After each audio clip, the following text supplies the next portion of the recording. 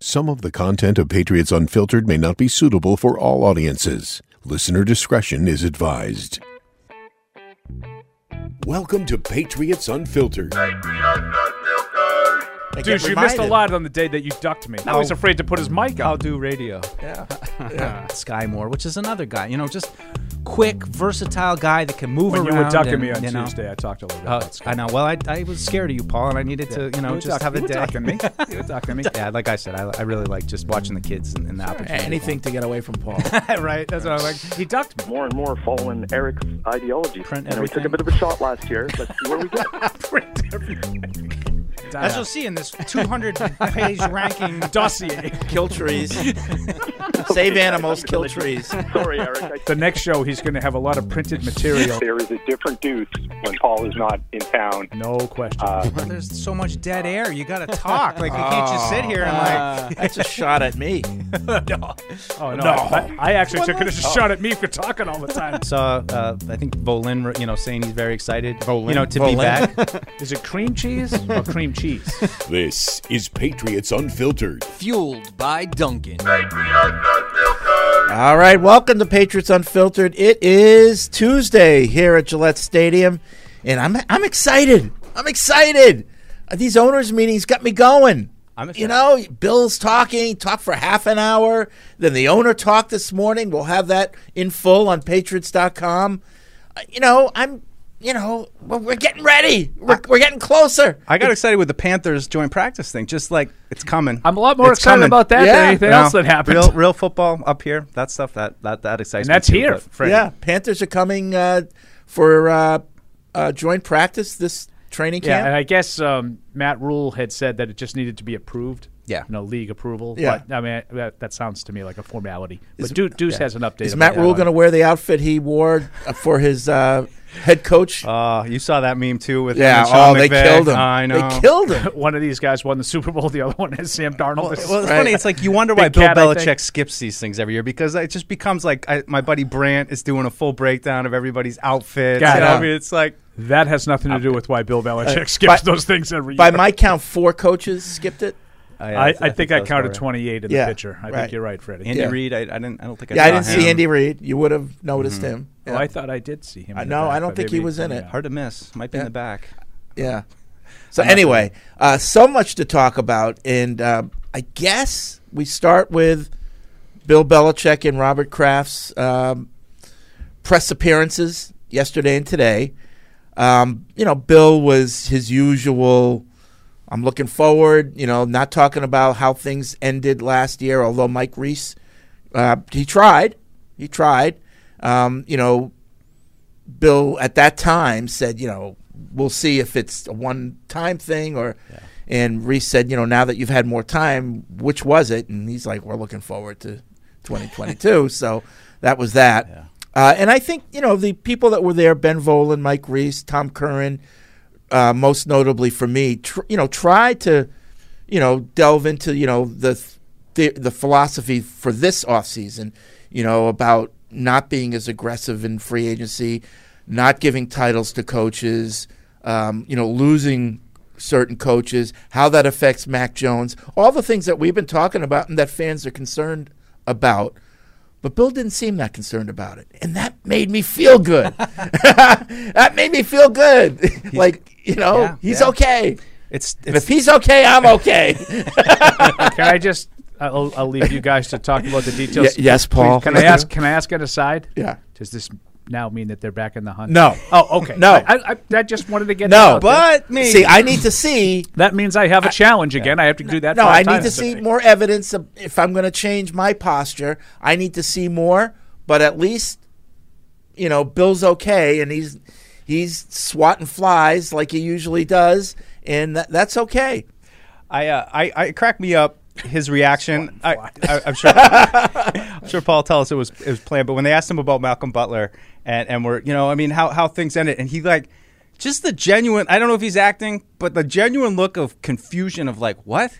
It's just funny about the Super Bowl with Malcolm Butler. The Malcolm was, and he's like, what? I don't know, that's in the past. It was just one of those funny moments where there's an example of, and as you said, Fred, it's just I don't call it the airing of grievances, but it's like every single storyline that we've talked about that is driving the offseason. They put it on his plate, and he's like, well, I don't know. you know? And it's not like confidence. That was my favorite answer. I don't know. Yeah.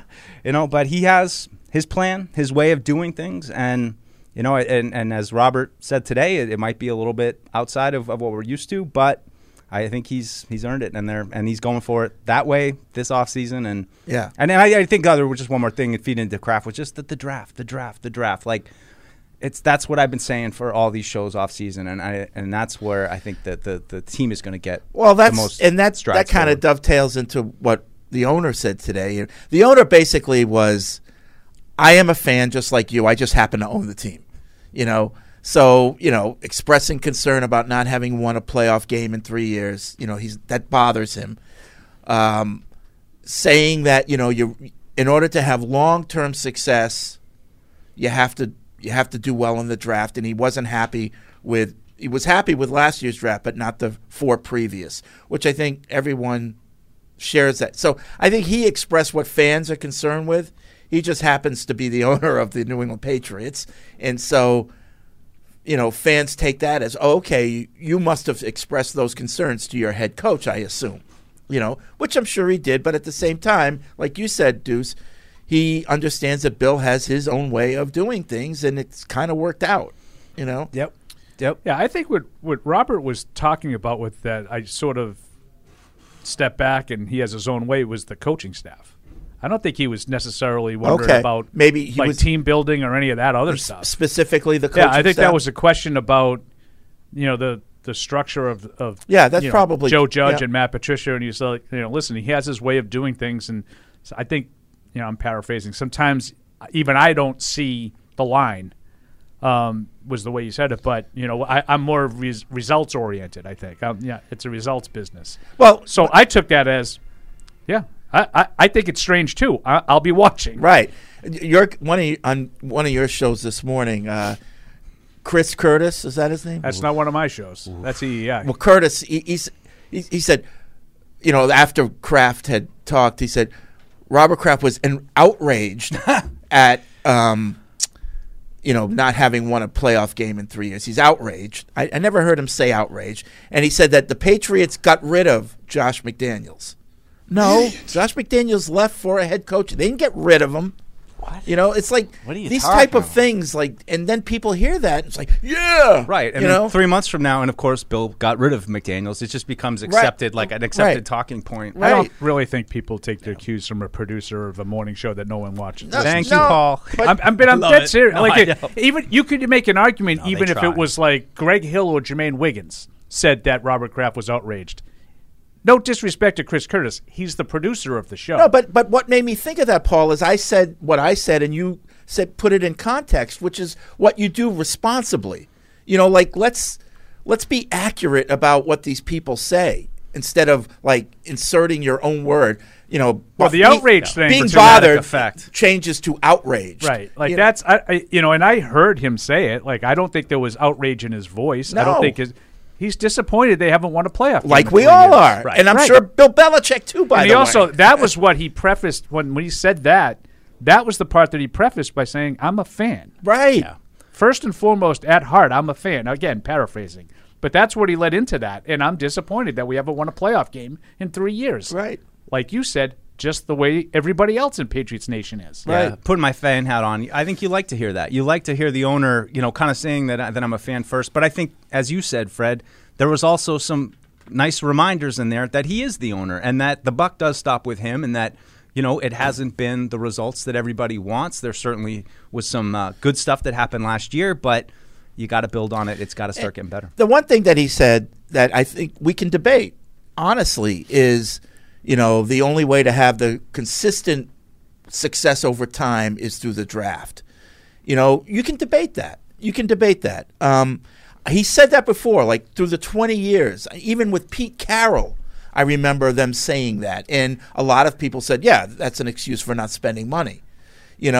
So see, I don't look at it that way either. No, but I'll some be people do. Some people do. The organization there, too, because I do think, the draft, I don't think it's splitting any atoms here. you have to you have a way to get young talent onto your roster. Right. Every year. Affordable. No matter what. No matter what, every year you will have draft picks. Yep. And I think, the draft is a very important part of your team building every year. Is it the only way to do it? No, it's not. But it's probably the best way to do it on a consistent basis. It's probably the, you can throw teams that have done it different ways, like the Rams, and you're right. You know what else the Rams have done really well in the last 5 years? Draft. Yeah. Just not at the top because they haven't had any first-round picks. But they have a litany of mid-round guys, not the least of which is Cooper Kupp. Yep. Right. But what really got the Rams over the top? Matthew Stafford. Getting that quarterback. Mm-hmm. Getting that quarterback. Right, and if you want sustained success in the NFL, get yourself a good quarterback. No, but that's the key. But I think people that would argue the other side of that would say, yeah, they got the quarterback. They didn't draft anybody. They got the quarterback, and that's the way that they got success. Oh, yeah. And they've been successful for 5 years. So it's not like this is they know. loaded up 1 year and they won it all. They went to the Super Bowl in 2018 without Stafford. Yep. Doing the same thing, like with the Aqib Talibs and and then they recycle that over to Jalen Ramsey and all the other trades that they've made over the years. So there are different ways to do it. But I would agree with Robert that if you want to consistently be able to turn your roster over and get you have to have some success in the draft. Yeah. I mean, I think the Rams' approach stands out a little bit, but I think as you laid out, Paul, is it really that much different? Because they have a core of guys that they drafted, and they went to free agency and trades, and maybe they spent a little bit more draft capital to get talented players to spend first-round picks. They use the draft picks on established talent, which is fine. But it's like, still again, a big core of drafted guys and filling holes with free agents. And I think that's I would say their big approach. core of guys, though, is more guys they acquired. I mean, there's no question Aaron Donald, Cooper Kupp, big part of the team. But I agree with your premise. I'm not going to get hung up on semantics. I agree with your premise. Like, you can't just do one thing is my point. So to just say, like, the only way you could do it is through the draft, to me is wrong. Just like if you characterize the Rams' success as just doing it by acquiring high-priced players, that's also wrong. What I'm saying is whether it's the draft or free agency, if you don't have a good quarterback, neither work. Sure. and you got to have the quarterback. Look at all the teams with sustained success, and we can define that any way you want. 5 years, 10 years, whatever. Every one of those teams had a Kansas franchise City, quarterback. Indianapolis with Manning. Right. Kansas City now with Mahomes. Pittsburgh with Roethlisberger. Green Bay with Rodgers. Absolutely. All these teams win every year. They're playoff contenders every year. Yeah, I agree, and I think the quarterback is at the top and alone by itself. But I think what you're seeing with the Patriots over the last few years is kind of that most terrible, the worst place to be, which is that you lose your core. I think that's the fatal flaw for teams in the NFL is if you don't draft well and you don't have at least some kind of core of guys that you're paying on rookie salaries that are contributing and being players. I think when you get into that mode, you can't fix a whole team in free agency. It's just financially impossible. I mean, football is... There has to be a bottom line of guys that you've drafted that are successful, and I think that is as we talked about, the biggest reason why they've kind of struggled. We talk about games in the NFL normally come down to like 5 or 6 plays a game, and a guy can blow up a play who isn't the quarterback or who isn't your star receiver by missing a block or doing something stupid, bad penalty, because there's 22 guys out on the field at any one time, so that's what makes football so great, Yeah, and how many times of the Patriots were the difference in the Super Bowls that they won or lost just, a single big play in a big moment, a play by Dante Hightower, that was made, a fourth down stop against the Eagles that didn't happen, those moments, you could probably gather up 10 moments that were the difference in all the Patriots Super Bowl titles just based on who made a play in the biggest moments. Yeah. So speaking of plays in the biggest moments, Malcolm Butler's back. So we had a little shout-out on Patriots Social I saw. He's looking good. Now the question is, health-wise and mental-wise, how is he? Yeah, I think that's a big question and I wouldn't expect him to open up about what happened, perhaps, but I'm not expecting he will tell us what happened. But I'm curious what he's got. I mean, going back and looking at 2020, I think he still had some football in the tank. But I think just given what we've talked about plenty with man press corners and abilities to get those guys, it's so hard. And he might be 32 and a year off of football, but you're not going to get a guy with that skill set. Can he still do it? I think he probably can. Well, what is it? Play at a solid. Yeah. I think he's still level. a starting caliber cornerback in the NFL, and I agree with Mike. I don't see any reason to, based on the last sample that we saw, I thought he was really solid in Tennessee. I know every time someone leaves New England, they fall apart. I thought he was really solid in Tennessee. My only concern, and it's a major one, I'll admit, is what Fred said, where his head's at. Forgive me for being concerned when guys just up and decide to step away from the game. Yeah, had to be a reason for some sort of. Whether it was a personal issue off the field, he very much wanted to continue playing but felt he couldn't. I have no idea why he stepped away. I don't know the story. If that's out there, I missed it. I have not. But I worry about guys like that, and then what happens when he gets to training camp this year, and let's just say, for argument's sake, you know how I always love to paint these sort of doomsday scenarios. You do?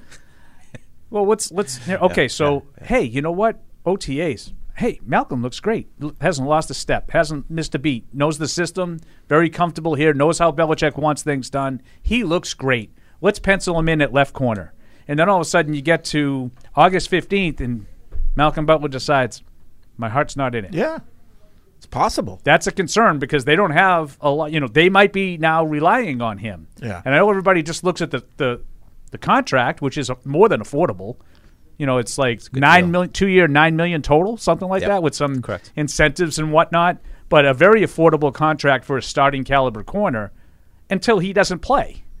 Now all of a sudden you're without a starting corner. Yeah. That's the concern. And that's why, whether or not he starts this year, I still think you need to draft a cornerback. Yeah. I would say that's high on my list still. Yeah. Absolutely. They need youth at that position because the youth that they've gotten in the recent drafts hasn't panned out. Yeah. Well, it's just the numbers game, and I know Jabril Peppers visited yesterday, but I mean, I think he's a player that fits, but why? He's more of a safety too. Isn't he a strong safety? But he's a safety. Yeah. I wonder if they want him as a returner. Yeah. I just saw that the stuff that they were kicking the tires on him, and he was here, and I haven't heard anything since. He hasn't gone anywhere else. So I think there's got to be interest there. I was saying to Deuce, why don't they like my guy Kyle Duggar as a returner? Well, I was going to say we're going to have the biggest stable of safeties in the league. Oh yeah, I mean there are a lot of safeties. And decent ones too. Yeah. I mean, not just guys. It's almost like you didn't. No. Well, it's almost like sometimes you wonder if they're just finding guys that they like, and sometimes you think it doesn't appear like they have a plan that they're building towards. They're just kind of he fits. Oh crap, we got 17 strong safeties. You know what generally happens whenever we talk like this is what are they going to do with all those safeties? 2 of them will get hurt, right? And then everybody will be like, "Bill's a genius." Yeah, we're usually talking about running backs in that conversation. Yeah. So we'll see. I don't know, but Josh Bledsoe, you mentioned, another guy, and that's just what and I'm all for if there's a plan, if there's some kind of shift on defense that hey, maybe we can try to force the Bills to punt somehow. This is the key, So I do wonder if if they were to bring him in, how much it relates to the linebacker position, and how much they're staying in. I wonder if there's a world where there's Jawan Bentley, who's a big traditional middle linebacker, and then there's safeties. And I mean, and Peppers, he did play, linebacker in college. He's played all over the place. He's a versatile guy. A guy that Bill. So you get it on that side of it. The player, you get it. Too. But when you throw him into the depth chart and you throw him into the defense, and you say, we don't have a lot of corners right now, though. I mean, we'd have 5 strong safeties, but so I just that's the leeway that I give them, though. Is are they shifting the defense a little bit? Not that they've been picking up strong safeties like it's going out of business for 12 years now. But going back to I think Chung was kind of the original draft pick that they kind of put into that role. But who's the guy I'm totally blanking on? Tank Williams. Tank Williams. Thank you. Okay. You get me. Yeah. Tank Williams. But that was with the start of all right. These older safeties, even John Lynch, maybe who can't maybe run like they used to, but they have some toughness and they have some ability in the They box. like those guys. And Bill do. has always looked for those guys, and you do wonder if maybe that's what he's. I think a guy like Peppers was someone that Bill probably said coming out of the draft. Ooh, I have a lot of different things I could do with that player. Yeah. And he's been punt returner, he's been linebacker okay. slot. Yeah, he's been okay. Well, he's as coming a off pro. an ACL though, right? Yes. Yeah. and a high ankle sprain. I think they were Stafford at the same time. So I don't know. We'll see what happens with him. But I still think there are more moves. Whatever to it be is, made. I'm sure it'll be a great deal for the Patriots. That's what I learned by going on Twitter all the time. So there's all that, and then there's free agents still out there. Some of who, obviously we're not in the market for a quarterback, but there was a name that you're probably going to laugh, and it's like, oh, geez, really? Would you take Saquon Barkley if the money was right? No? I wouldn't. I'm not laughing here. at you, but not here now. Are you saying generally or like? Right here now. Right here now. Yeah. Nah. No? No. I mean, doesn't he do everything that you want, in terms of catching and running? Yeah, but I feel like he's redundant a little bit. Like, well, what they yeah, already but now got, he's redundant. But now you keep James White as a backup. You don't have to play him as you can do anything you want. Now he's got this injury history, but if he's healthy, you can do literally anything you want on first, second down. Anything you want. Why can't you do that? I mean, I'm not saying that they're as good. Stevenson and Harris aren't as good as Barkley. I'm not suggesting that they're the same player. Right. But I think both have shown that they can catch the ball.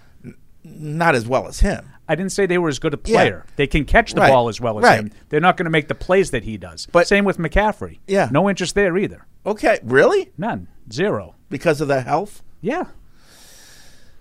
But like, you're getting rid of those. The thing that I like about Harris and Stevenson is chances are one of those guys is going to be up every week. Yeah.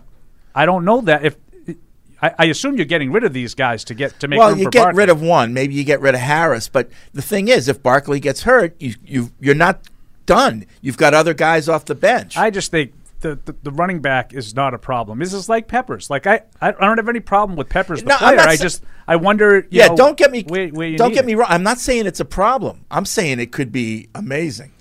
I don't think so. I don't think he's an amazing player. I don't think McCaffrey's an amazing player. Oh, They're do. amazing fantasy players. Well, they put up all kinds of fantasy value. Yeah. Well, I their think teams don't win because I don't think you can win doing that. But I Derrick don't think Henry, that's their I mean, fault. I wouldn't do what Carol. Like, let's just say Derrick Henry in his prime is different. Okay, but I would if we had McCaffrey, I wouldn't be putting 70% of my offense through his hands like they did. I think that's a mistake. Yeah. I wouldn't do that. I agree, and that's the point where I kind of come out on, and which we've talked about before, of teams like the Titans and the Panthers who build their identity kind of around their running back guy, and then he gets hurt, and then they're kind of floundering. I wouldn't do that. That's what I wouldn't want to do. But I think in Paul, but McCaffrey on like a cheap prove it deal, like he's been injured for like 2 years or something. So you don't really like him to be then. the third down back? Then I like him, but to be like the every down, rely on him, make him the guy, pay him with a guy, and I also think there's just so many other concerns right now that like running back's one of the only positions where I'm like, I don't really have to think about it too much right now. Like I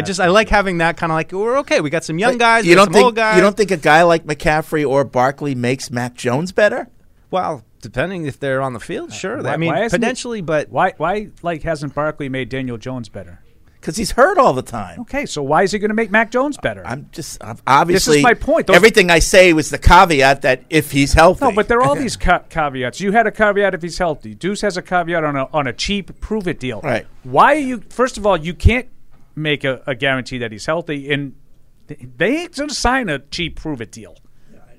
Like that's. I mean, I'm just throwing it. If you want one of those guys, they are the centerpiece of your offense. That's what those guys are. Yeah. And I'd say philosophically, I feel like I like having 4 running backs who can all kind of do different stuff, and one of them or 2 of them are going to be hurt at all times, and not leaning too heavy on one and having changes of pace. again, I go back to what other teams said last year about the Patriots offense. It's easy to defend. That's got to change. Well, I don't think adding Somehow. Saquon Barkley makes you much more difficult to defend. Really? The ball's going to Saquon Barkley. But it doesn't have to. That's what I'm saying. So this is what I don't understand. So now you're going to just use him as a decoy. You're stretching my words here. They're easy to defend for because they don't have playmakers on the perimeter. Okay. That's why they're easy to defend. But I think they have a tight end is their basic. A tight end and a physical slot receiver are the two main targets in the passing game. In other words, nothing that's going to strike fear into a defense. But I think what Carolina did with McCaffrey was lazy. I think they just said just give it to Christian McCaffrey instead of distributing the ball. And who? Well, that's the thing. They never developed anyone. No. The Patriots. I'm putting McCaffrey in the Patriots' backfield. Who are you distributing the ball to? Kendrick. All your. Okay, well, you're easy to defend. No. Unless you get a weapon on the outside for Mac Jones to develop with. Yeah. You're easy to defend. Stack the line of scrimmage, make them run into a wall, and make guys get open deep. Yes. That's the philosophy of it. And you need personnel to do that. I mean, the Panthers had DJ Moore and Robbie Anderson. Robbie Anderson, who evidently Patriots fans have been lusting after for the last month and a half. And they couldn't do it. Well, Bill did say something along the lines of what we're hoping for in terms of, the free agent, why, we signed a lot of free agents last year. They're still here, and I forget his exact words. That stuck out to me. But we have young guys. We signed young guys that are under contract, which to me was a double down on that philosophy of the year two free agents. He said, what did he say? We hope they get better or something like that? Or I don't just even know if feel he went there. I don't think the so. implication was that, but I think he stated all he facts. said was that we have young guys who are under contract, and I think that was in relation to a question asking they spent so much money last year, why the change this year? Right. And he said we have young guys under contract. Yep.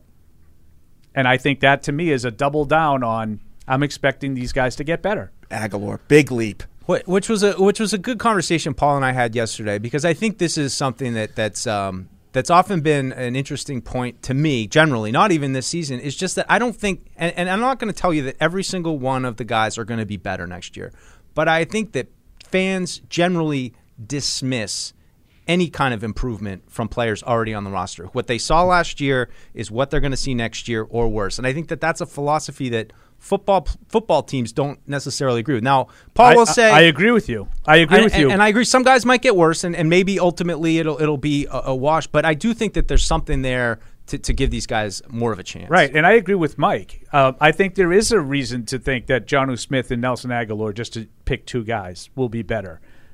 And I do think that Mike is right. Most fans look at guys and they say, that's what they are. Boom.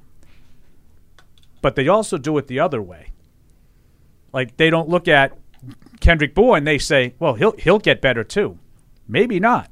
Maybe he goes the other way if Nelson Aguilar gets better. If you don't do anything different with your offense, then you've got a tape worth of Kendrick Bourne in the Patriots system, so he's easier to defend in year two. And maybe Matthew Judon is more what he was in the second half of the year or in the first half of the year this season. Right.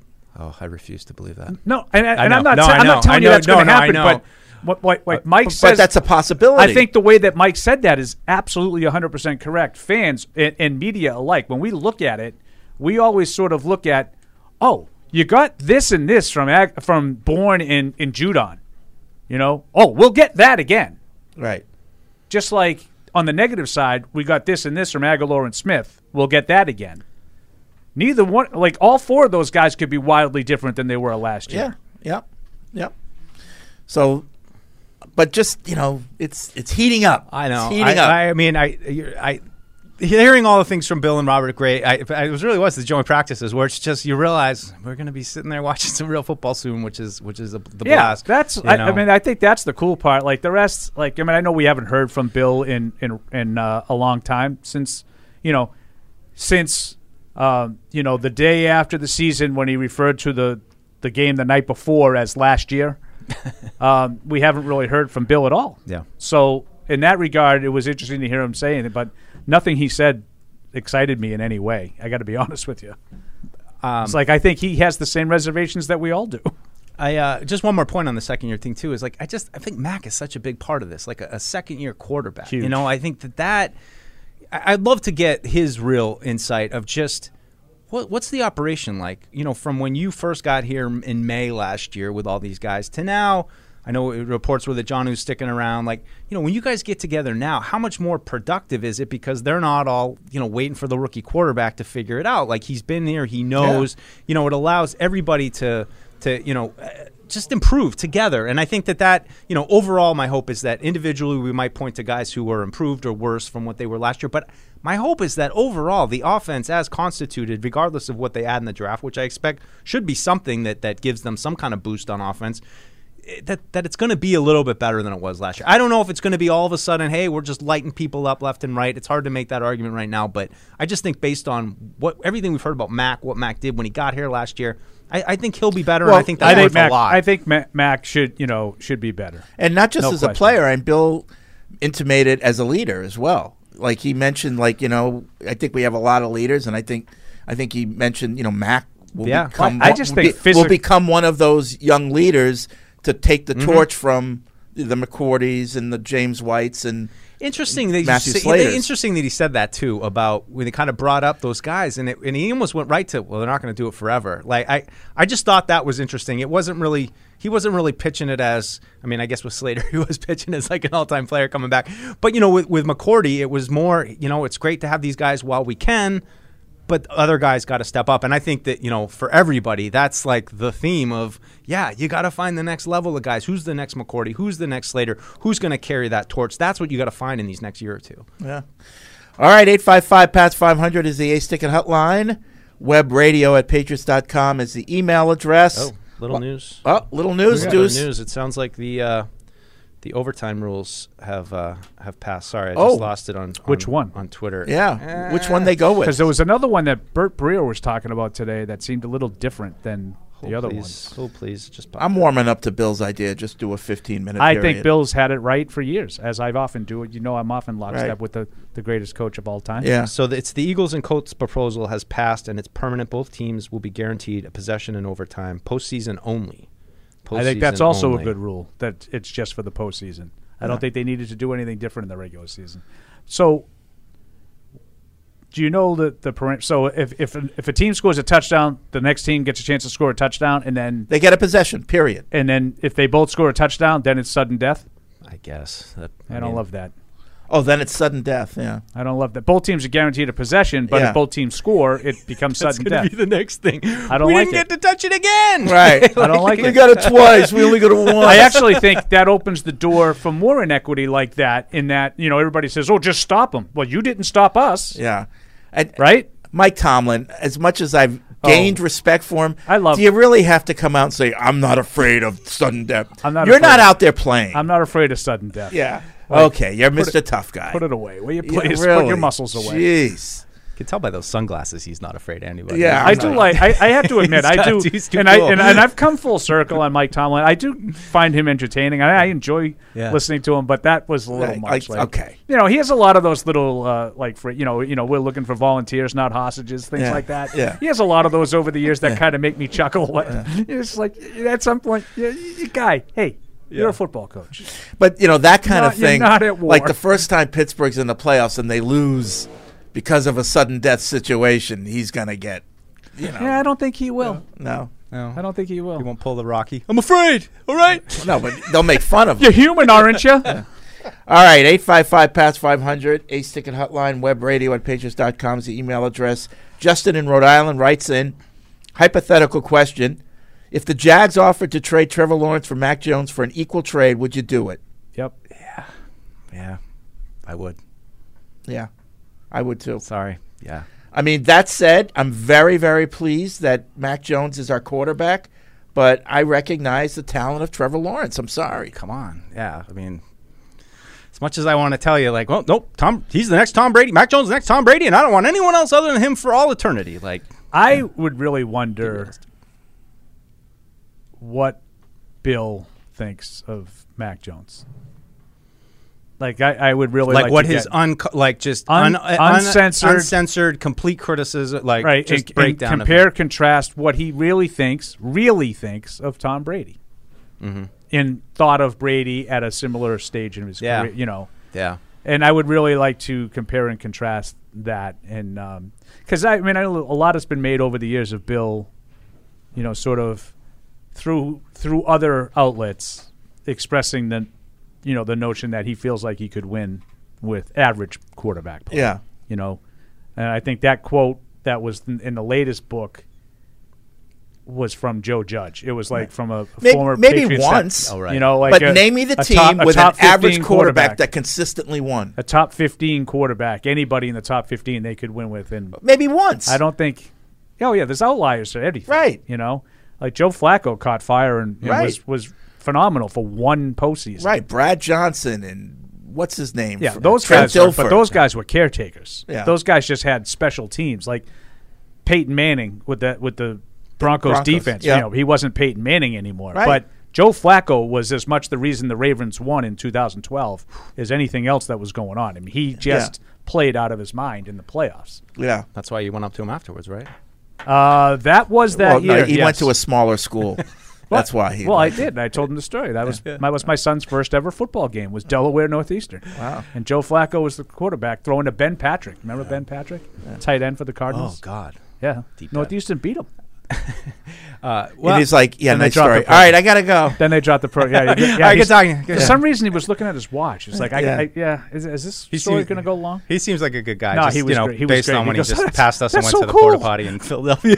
Like that's so cool. That's You what he just said went- to You're me. going to the Super Bowl. I told him. Well, he even remember when he won the MVP and they had like the he goes, I get a car. He's a good dude. He's just a goof, you know. They couldn't stop him in that 12 game though, man. They were on fire that second half. No, I think he threw like 12 touchdowns and no picks in that postseason, something like that. Right up the seam, over and over and over again.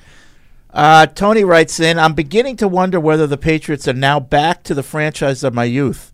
1970s, good for a couple of years under Chuck Fairbanks. 80s, good for a year or two. 90s, good for 3 to 4 years. Last 20 years, heaven on earth spectacular. Are we back to the times where we hope there is a year or two in the next 10 where we can realistically win 1, even 2 playoff games and dream of competing for a conference championship? I'm sorry to say it, but alas, yes. Oh no! We suck again! Well, that's most teams. Most teams have that. You know, it's not that uncommon to be in that place. You know, that's what it is. The outlier is you got 20 years of awesomeness. That doesn't happen. James Pettigrew, the most interesting Patriots fan in the world, writes in at least 15 to 20 minutes on Will Smith. I rarely ask for anything. Maybe later. Maybe we'll get into Missed that the pre-show. I mean, I don't know why, but all the sports shows did talk about that yesterday. Oh, and it's because like maybe Will Smith played a lot and was in some sports movies. No, it's not why. It's just like this Well, I is the know. only thing anybody's talking But we're not about. talking about Ukraine. I mean, you know. Because that's not the only thing anybody's talking about. Well, it might be the most important thing that's going on in the world right now, but Yeah. All right. you don't hear a lot of people talking about it upstairs, do you? A little later we'll talk about Heard a lot of Will Smith talk upstairs. 855-PATS-500. Let's get over to the phones. Willems and Philem. What's up, William? What's going on, fellas? How y'all doing? Good. Hey, William. Hey, Mike. How you doing? Good. Just maybe 3 questions, and that's it. Brett, I wouldn't be opposed to what you said about Barkley or Christian McCaffrey. The problem is, though, man, they dogged them so badly, and you know everything ran through them. You know they didn't have no. Yeah, I wouldn't do that. So Yeah. you know, and I understand what Paul's saying. I mean, I agree with that. I mean, I wouldn't be opposed to the Barkley situation, but it's just he's just injury prone at this point. You know what I mean? So, but I wouldn't be opposed to it a little bit. Though. I don't know how that would work out though. But I wouldn't give him nothing. I wouldn't trade up nothing big for him. I'll tell you that. Like if you're just going to tell me you're going to drop Saquon Barkley onto my team, right into my lap, I don't have to give up anything for him or whatever. Absolutely. I'm not going to tell you he's not better than Damian Harris. Of course he is. Mm-hmm. This is not a football thing. I don't think it's very realistic. Yeah. And the Jabril Peppers, I hope they sign him. I've been a fan of him since he was at Michigan. He can do. He's a jack of all trades. He can do anything. Just about put him in any position: receiver, kick returner, strong safety, free safety, linebacker. So if you watched him, William, if you watched him a lot as a pro, yeah. Why is this going to be his 3rd team in 6 seasons? Would be Well, he was I guess. the Odell trade. Health was how he went. No, I'm just saying this is going to be his 3rd team in 6 years. Yeah, because the 2 was Well, if the Cleveland Patriots and sign Browns. him or whoever he goes to. Wherever he Yeah, goes, that's it's going to true. be his 3rd team in 6 years. Yeah. Right. I think he's a pretty good player, too. I have no problem.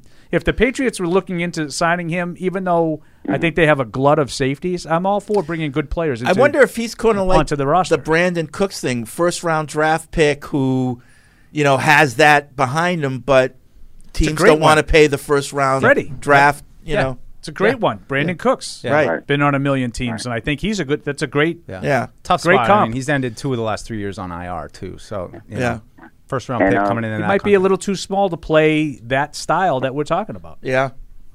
Yeah. And my last question is okay, so y'all were talking about the Nelson Aguilar. So let me be let me keep my expectations down. With you, Paul, and Mike talking about Nelson Aguilar and Jonnu and their second year and whatnot. So I know I've been rubbing that off a little bit, but I mean it makes sense. So let's just see what these boys can do in their second year. But I mean, I ain't expecting too much. Like I said, Nelson Aguilar, like I told you, Mike, I'm not expecting. I don't know what this thing. I don't know. That's why I said to you, I don't know what you expecting from him. Jonnu, I'll give him a pass because he kind of missed training camp and stuff, so I kind of give him a pass. So, but Nelson Aguilar, if he doesn't evolve, then I mean, just prepare yourself, and hopefully the Patriots will put something in order. Like this is why the draft is here. You know what I'm saying?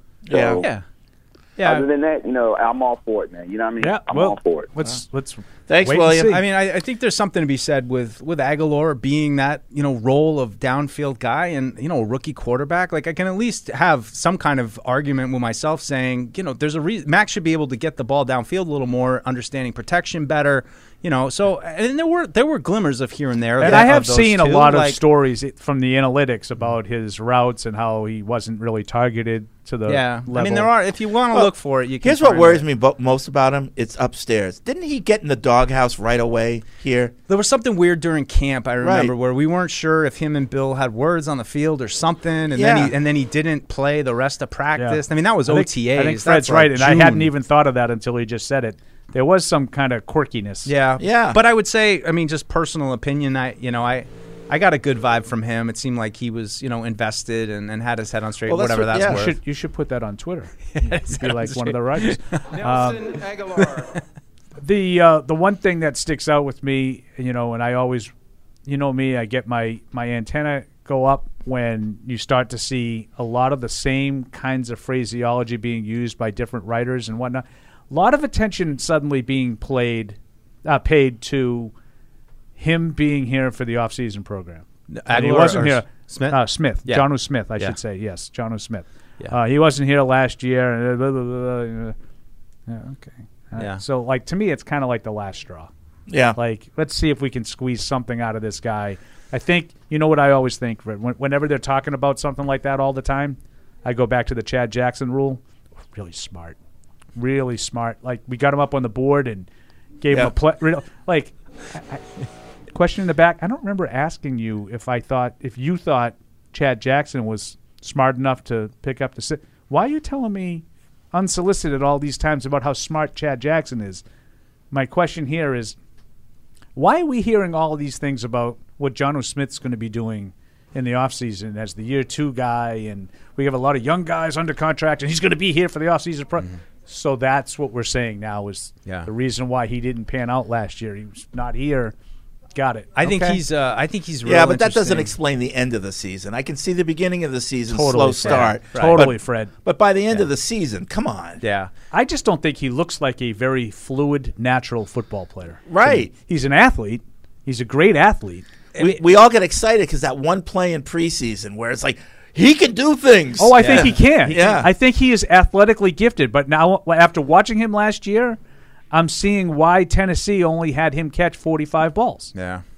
I think he's really interesting just because I think what we saw from him in camp and during the season in little bits were like what he does well. And it seemed like they knew what he did well, and they were, trying to get him little screen passes, little underneath, let him run.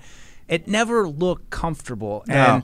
And I wonder how much of it is Clunky. The nuance of the quarterbacks, the instincts. The instinct. Always seems he'll like catch the ball in space, and it takes him a second to gather understand. himself. And get Well, I thought more so boom. than that. I thought he always looked like he was his steps would be choppy. Mm-hmm.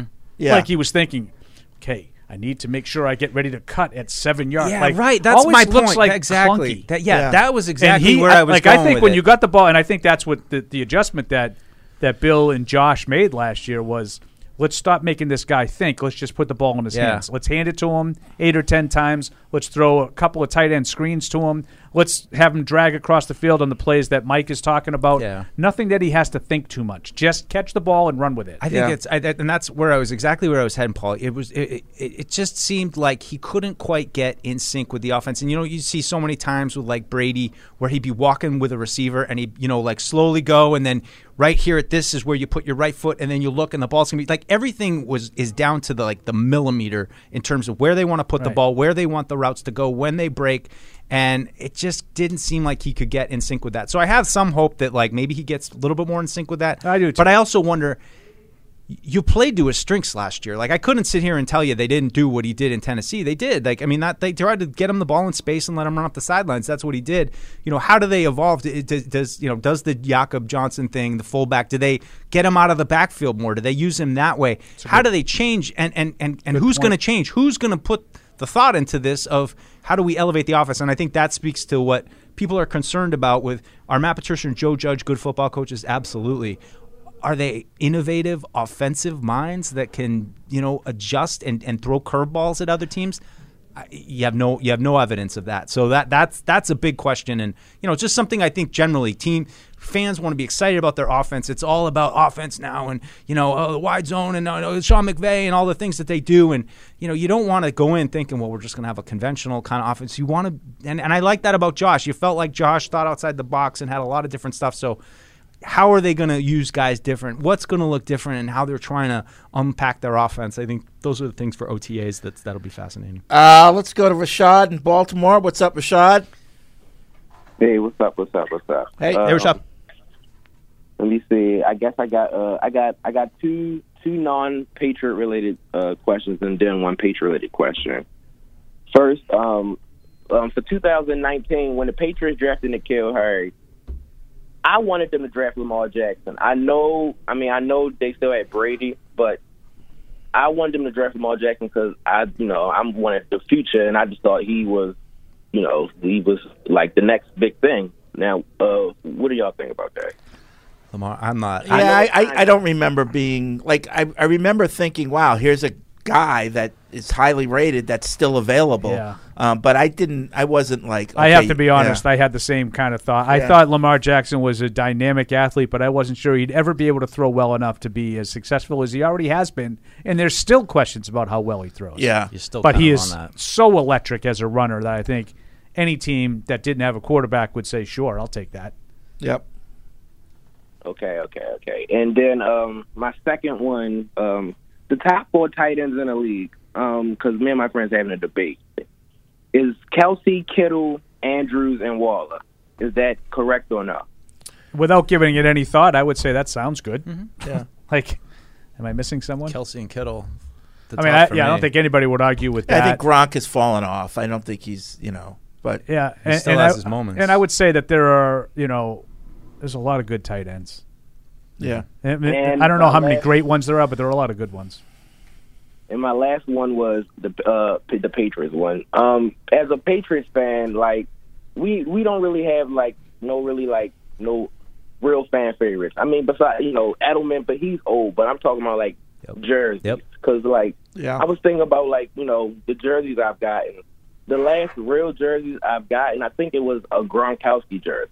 But it's we don't really have any players, that'll stay long enough to where you don't want to get their jersey because certainly not that like Dave Andrews has been here for a while, but who's buying a center's jersey? Who's buying an old yeah. I love it, Rashad. I think about that a lot. I mean, I think it just kind of course you do. Right? Well, I think it sums it up. It sums it up where they're at. Know, if you're going to buy a jersey, you want to buy a young player who's exciting and going to be there for a while. And who would you say other than Mac right now? I mean, maybe Stevenson, but I think there's just it speaks to the drafts and the lack of success. Maybe Kendrick Bourne if he can continue what he's doing. Yeah, maybe if he can continue what he's doing. But and Deuce, I had just a bonus question for you. Of all the Patriots Super Bowl runs, and put your fandom hat on, which one was your favorite? Oh, 2014. 2014 for sure. Okay, all right. That was my same one too. I would say just because I was a pure fan for the first 3, just not invested any more than just a real fan. And then in 2006, I really got into online blogging, message boards, and so for that whole space between say 2006 season to 2014, I was in it, and so every loss from 05 through then, I was just devastated. And so that one meant the most to me, especially with how the game went. And you're back. like, here we go. Again, another That's stupid a good play. one, though. I think I might pick 14, Then too. we're on to Cincinnati. Yeah. And then the Ravens game, I went to there was one blowout, but I like that when they're, when you win a game when the other team actually fought back. Yeah. And I think just a back and forth that haymakers. Ravens game, just like I would say, the way it was in 2001 obviously will be special because it was the first one. But I think 14's a good pick, especially because you Thanks remember those playoff games too. Like who they beat in 16. I probably really have to think about it for a second, other than the 28-3. It was one of the only times since like Houston the turn of the the 2010 on. They didn't have a cupcake. In the division round. Now, I think they blew out the double bye, Colts, right? Yeah, 14. Yeah. Andrew Luck. Yeah. All right. We're double bye that year, though, with the Ravens. We're going to take a quick break, come back, get to more calls and emails here on Patriots Unfiltered. Patriot Place is the region's #1 shopping, dining, and entertainment destination. Shop your favorites, including Vineyard Vines, Express, Olympia Sports, Petco, and more. Enjoy dining at one of our 19 restaurants, including 6 String Grill and Stage, Scorpion Bar, and Bar Louie. And don't forget about the entertainment. Explore your inner artist at Muse Paint Bar, watch a movie at Showcase Cinema Deluxe, or grab a controller and start gaming at Helix eSports. For a complete directory listing, please visit patriot-place.com. The ruling on the field stands. We deliver jerseys, funny foam fingers, and everything you need for the game. But what you really get is so much more. FedEx Delivery. Game day spirit. What we deliver by delivering. Some people are never content with simply being good. Not when they can be great. But it takes a big step to get there. In fact, it takes a leap of faith, a belief in what you're striving toward, and a willingness to make the commitment, day in and day out, to something bigger than yourself. Putnam is proud to partner with those who share their own commitment to performance excellence. This is Matt Light for Putnam Investments, a world of investing. We are Patriots, and our standards are a little different. We don't just carry the hopes of a city, but the hopes of an entire region. For us, no uphill battle is ever too high to climb. And our favorite ring is the next one. Our job isn't done until the final down is played. And everyone knows we gave it our all. We the fans march forward with the power to do what it takes. Just like we've done time and time again. We are the home field advantage. Bank of America is proud to be the official bank of the New England Patriots and stand with them as they defy the odds. Copyright 2020 Bank of America Corporation. How did Verizon build the fastest 5G in the world? We started by building it right with 5G Ultra Wideband. Then we gave it massive capacity and near zero lag. And it's not just fast, it's 25 times faster than today's 4G networks. This is 5G built right from the network more people rely on, only on Verizon. 5G Ultra Wideband available only in parts of select cities. Global claim based on open signal independent analysis. 25 times analysis by Ookla Speed Test Intelligence data Q2 2020. In sports, if you think joy only happens after you win, think again. Look at the world's most successful athletes like Serena Williams, Brooks Koepka, and Alex Morgan. They don't spend all their days grinding away. They take time to enjoy themselves, like getting together with friends over a Michelob Ultra, because they know that happiness is the key to winning, and that joy is the whole game, not just the end game. Michelob Ultra. 95 calories, 2.6 grams of carbs. It's only worth it if you enjoy it. Enjoy responsibly. AB Michelob Ultra Light Beer, St. Louis, Missouri. There's no season better than football season. And there's no better place to get in on all of the action than with DraftKings, the official daily fantasy sports partner of the New England Patriots. To add to the thrill, DraftKings has millions of dollars in prizes up for grabs every week. So head to the app now and check it out. If you haven't tried it yet, fantasy football is easy to play. Just pick 9 players, stay under the salary cap, and pile up points for yards, touchdowns, receptions, and so much more. There's no better way to put your football knowledge to the test than to compete for a shot at $1 million in total prizes. Download the DraftKings app now and use promo code PATS to get a shot at millions of dollars in total prizes every week. That's promo code PATS to get a shot at millions of dollars in total prizes every week, only at DraftKings. Eligibility restrictions apply. See DraftKings.com for details. Want to get into the game? Get coached up at Dean College. Equipped with exclusive academic partnerships featuring the Patriots, Revolution, Providence Bruins, summer baseball, and more, our classrooms are set up for success by learning directly from the pros. Dean College has programs in communications, sports management, business, and marketing with unprecedented hands-on experiences. Our students take what they learn in the classroom and put it right to work in the marketplace. At Dean College, our students don't just play games, we run them. Visit us at dean.edu. Patriot Place is the region's #1 shopping, dining, and entertainment destination. Shop your favorites, including Vineyard Vines, Express, Olympia Sports, Petco, and more. Enjoy dining at one of our 19 restaurants, including 6 String Grill and Stage, Scorpion Bar, and Bar Louie. And don't forget about the entertainment. Explore your inner artist at Muse Paint Bar, watch a movie at Showcase Cinema Deluxe, or grab a controller and start gaming at Helix Esports. For a complete directory listing, please visit patriot-place.com. The ruling on the field stands. We deliver jerseys, funny foam fingers, and everything you need for the game. But what you really get is so much more. FedEx Delivery. Game day spirit. What we deliver by delivering. Some people are never content with simply being good. Not when they can be great. But it takes a big step to get there. In fact, it takes a leap of faith, a belief in what you're striving toward, and a willingness to make the commitment, day in and day out, to something bigger than yourself. Putnam is proud to partner with those who share their own commitment to performance excellence. This is Matt Light for Putnam Investments, a world of investing. We are Patriots, and our standards are a little different. We don't just carry the hopes of a city, but the hopes of an entire region. For us, no uphill battle is ever too high to climb. And our favorite ring is the next one. Our job isn't done until the final down is played. And everyone knows we gave it our all. We, the fans, march forward with the power to do what it takes. Just like we've done time and time again. We are the home field advantage. Bank of America is proud to be the official bank of the New England Patriots and stand with them as they defy the odds. Copyright 2020 Bank of America Corporation. How did Verizon build the fastest 5G in the world? We started by building it right with 5G Ultra Wideband. Then we gave it massive capacity and near zero lag.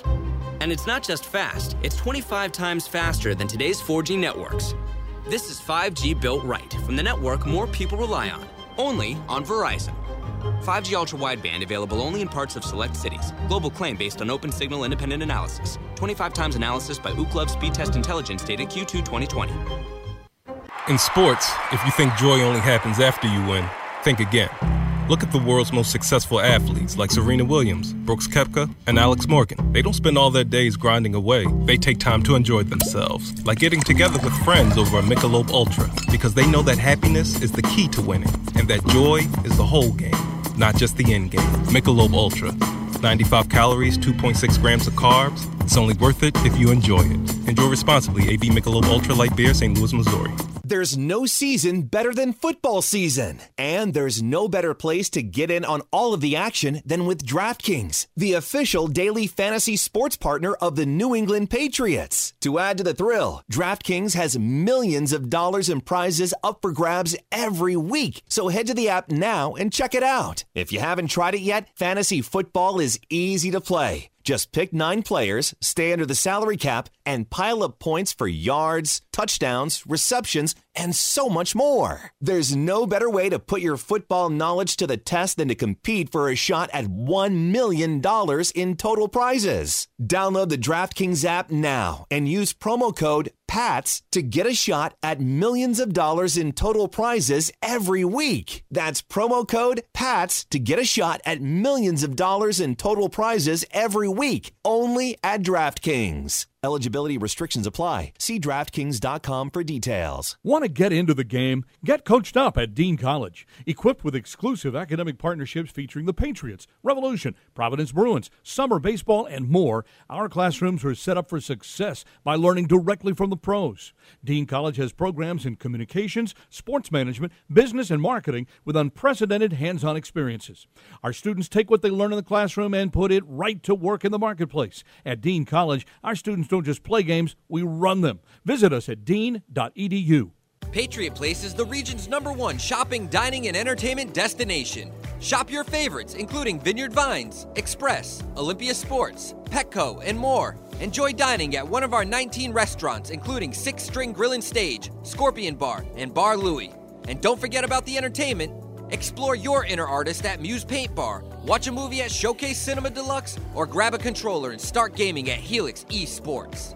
For a complete directory listing, please visit patriot-place.com. The ruling on the field stands. We deliver jerseys, funny foam fingers, and everything you need for the game. But what you really get is so much more. FedEx Delivery. Game day spirit. What we deliver by delivering. Some people are never content with simply being good. Not when they can be great. But it takes a big step to get there. In fact, it takes a leap of faith, a belief in what you're striving toward, and a willingness to make the commitment, day in and day out, to something bigger than yourself. Putnam is proud to partner with those who share their own commitment to performance excellence. This is Matt Light for Putnam Investments, a world of investing. And now, great moments in history. And Steve wants to know, why, Eric, do you hate emailers? Why does he hate everybody? He's very. I don't he's very hate angry emailers today too. I hate bad emailers. See, doesn't like the weather. Yep. See, it's raining. Raining makes Eric a sad boy. I have to admit, No, the fact that I had to sad put boy. jeans on this morning really got me mad. Yep. It's like August and I'm wearing long pants, staring at the khaki shorts. Sorry, pantalones. guys, not today. Good thing I wore them too. It was cold. And Paul wears mom jeans, by the way. Well, my jeans are like Old so school. They're Old so school. old, Yeah. and they're so worn out. Acid washed, ripped jeans. They're not from, even like, the acid. They're 80s. not even acid washed. They just look it. They're 'cause like they've been bell washing bottoms. them. You don't have like Yeah. the tight They're not like. bell bottoms. They're like bell bottoms. Shut up! I thought he was gonna wear like tight tapered Platform jeans. shoes. That would be. No, a I don't little- do the Euro jeans.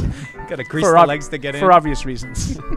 That's another great moment from All right, back here on Patriots Unfiltered, 855-PATS-500 is the Ace Ticket hotline. Web radio at patriots.com is the email address. Anything happened during lunch we need to talk about?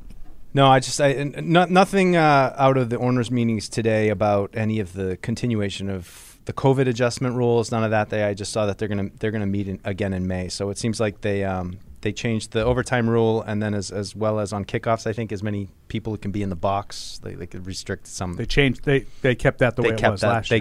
They kept that, and otherwise that was it. There was some interesting data on the injuries last year, the head injuries. They did drop. Yeah. That was one thing, and they talked about the replays. The number of actual reviews dropped from 2020, and the average time of each one dropped as well, which they felt like was an indication that system is working. Yeah, because we saw it a million times, like where it looked like they let a play run through and a team returned something, 70 yards for a touchdown, and you're like, you see the referee in the goal line put his hands up, but you're like, this didn't even look close to me. And then before they even had to go through the replay process, the guy in the sky, is it called the sky judge? Is that I don't know. But they obviously had communication with the referee, and the ruling on the field was an incomplete pass. I wrote in the 90s in Patriots Football Weekly that's what they should do. They finally listened to me. Just have somebody who can do it with the authority right away. Have somebody, yes. Yeah, and I think it's the command center in New York, but I think Fred's thing would be even better. Just have one guy at every, just one guy in charge. Yeah. Like the that sky has judge. all the angles and and he can quickly move can and correct things. And I think they call it the Hawkeye technology, which was giving people access to the replays quicker and not being reliant on the network and the different angles and whatnot. Yep. Let's get back to the phones. Spee in Fresno's been hanging on. Thanks, Spee. What's up? I think we got the new A team today here. No doubt. Subtraction. Yeah. No doubt. Yeah, addition by subtraction. Yeah. Yeah. I actually like Prince everything with a C. The more that I thought about it, because it's just it goes with his like pomposity and like how he kind of claims this dilettante expertise and everything. It also calls back to like the Prince of Tides thing a little bit. So I'm going with Prince everything. Yeah. Yeah. Screw you, bitch. Anyway. I wanted to follow up on the thing last week, calling about where Bill and the Schuler record, kind of not wanting to risk the 3 more losses a season thing by playing the young developing players, instead kind of just sticking with like your thumper veteran middle class, that's good enough to win you enough to lose in the wild card round. And I had been thinking that maybe that's kind of Bill's scheme in order to get the Schuler record, but maybe that's not the real intent behind it. Maybe it's just that Bill's doing what he's always done. And maybe he just hasn't, or maybe doesn't know how to have a team building process in the post Brady era. Like you were talking before about like winning with a top 15 quarterback. Maybe that's just not in Bill's skill set. I don't. It's a hot take. Okay. Thanks, Spee. I'm trying to think how to respond. I don't know. I don't get it. I usually am big on Spee's interaction. I don't get this one. Well, building without a top flight quarterback is different than, like people said. I listened to the radio this morning. They were talking about how Brady was the ultimate Band-Aid. You could make mistakes and Brady would cover them up, which is true. That's why I like to call him human spackle. Yeah, which is true. It's true. And so if you don't have a top flight quarterback, it's different. You have to worry about things maybe you don't have to when you have that guy. Right. But it's. I'll go back to what I said, and you can yell at me. It's football, and I think Bill knows football, and I think he knows football players. Yeah, I think about. I'm going to say something really controversial right now, Mike. I'm against violence against women. That's right. I'm very anti going out on the limb. Domestic violence. I'm really, really against that. Fred thinks you might argue, you might yell at me, but Some it's football. might say. It's football, and Bill knows football. You might argue with me, Mike. I do believe that, and I think I said on the show last week that he has a lot of things that he believes about composition of teams and balancing veterans and all that. I just wonder how much of where he is now do you feel like was established kind of at New York and Cleveland through those experiences, and he came in, and then how did it evolve from that point over the last 20 years? When he was here, he had full control. He was able to start to get the pieces in place that he needed. So it wasn't, every year I'm trying to rebuild the team. Certainly Brady was a big part of that. But I wonder how his philosophy changed over time, from where he started coming here from Cleveland, what he took from that experience, all the different things, the scouting language that they all speak. I know those things probably are still the same, but just in terms of building a team, the dynamic, wanting the right mix of, you don't want to be too young, you don't want to be too old, you need elements of both. Well, and you have to adapt because what's changing below you. When I'm talking about the college game and the players coming out of college and the high school kids going into college, you have to adapt. You can't, we're going to be a 3-4 team and that's what we are, when you don't have enough people to do a 3-4 defense. And then there'll also be guys, and I don't necessarily subscribe to this, but that it's he finds market inefficiencies, and he knows when this kind of player is undervalued, he stocks. I don't really believe all that, but I do believe that he has a chemistry to it that he believes in, and I would just be curious how it's changed, and how much does it change when, of course, you got we got Brady, so do we really need to do that? Now we're back to we really do need to make sure that this thing is taken care of because we don't have that leeway. Yeah, I think that a lot of people yearn for the past. I think football's better than ever, and because of the diversity in offense, like before you had mostly everybody was a pocket passer back when I was a kid. Now you have some teams that pocket passers, some teams are running quarterbacks, some teams have guys that can do both, and you can't have just one defense. You have to be able to adapt to the different offenses that are on your schedule. Yeah, there's no way around it. The thing I found interesting, and I see this too with, and maybe I connect with a little bit more with hockey, but just how much better the sport is now with the players, and I think you certainly see it with the wide receiver position, with all the 7-on-7 that kids play, and you just get, when I was growing up, I mean, there certainly were towns that had Pop Warner and kids that got some experience. Some kids like me, a little too chubby. I don't know how that happens. You're too big to play football when you're a kid. That was me. But a lot of me and my friends, we didn't play till freshman year of high school. That's when, hey, here you go. We're playing football now. Now you have kids who, like when I lived in California, my boss's son who was going to Arizona, like he was all year long, flag football, camps. And he's a quarterback. A lot goes into it. But like Brady. Like Brady, what do you mean? I had a throwing coach when he was a sophomore in high school. It's continuing to build on that. And and Mac's been all over the country with it. But I guess I connect with it a little bit more of hockey because I played and, I see those players. And it's the same kind of thing where it's, you've got all these like stick handling coaches and all this different stuff that goes into it now. And just the skill level is so much greater. And I get it. Sometimes it feels like you're not tapping those modern pieces that have really kind of gotten better and developed in recent years. You're still kind of looking at it as, kids who by the time they get here, they've only been a receiver for 8 years, 4 years of high school, 4 years of college. But, they get into college, they've seen a lot already because they did it in high school. Then by the time they get – and I think that's why you're seeing so many of these wide receivers hit it right away. You're throwing so much more in college now. I mean, there's no power. They come right in and they that produce. Part of it, I agree with you. I like that better because I like the fact that, the passing game, you can have quarterbacks and receivers come into the league and you don't have to wait 4 or 5 years before these guys really mature into their prime. I wonder if Bill Walsh was alive now, if he'd amend his philosophy that, every quarterback needs like 3 years on the bench. I wonder if he changed his mindset there because things are different now. Yeah, well, and I see both sides of it too because I see on one hand you're throwing the ball a lot more. These passing games are more complex, but you're also seeing the whole team look at the sideline, wait for the coach to tell them what to do. That stuff I don't like. And then they all go. So, and then you wonder, well, when he gets into a situation where all of a sudden the defense all shifts and you can't talk to the coach anymore because the communication's cut off, are you able to process and manage that situation too? So it's a double-edged sword. I think for quarterbacks, as long as they know why the coach on the sideline called what he called and understands the reasoning behind it, I think, you can learn that way too. It's interesting you say that word. That was I remember hearing Matt Hasselbeck randomly. I saw him last week, but I remember him saying he really, talking to people last week. But I remember him saying, I really made a significant stride in my career as a quarterback when I started understanding why we were doing things. And not just what's the play call, get it off. Why are we doing this? And then I was understanding more conceptually how to play the position. And, yes. And I think to connect it to Mac a little bit, do you have some physical concerns about him? Sure. But I think his processing ability and his ability to throw with anticipation does offset some of his weaknesses. And I think that then goes back to what's the ceiling for a quarterback like that, where you already come in, you kind of understand it.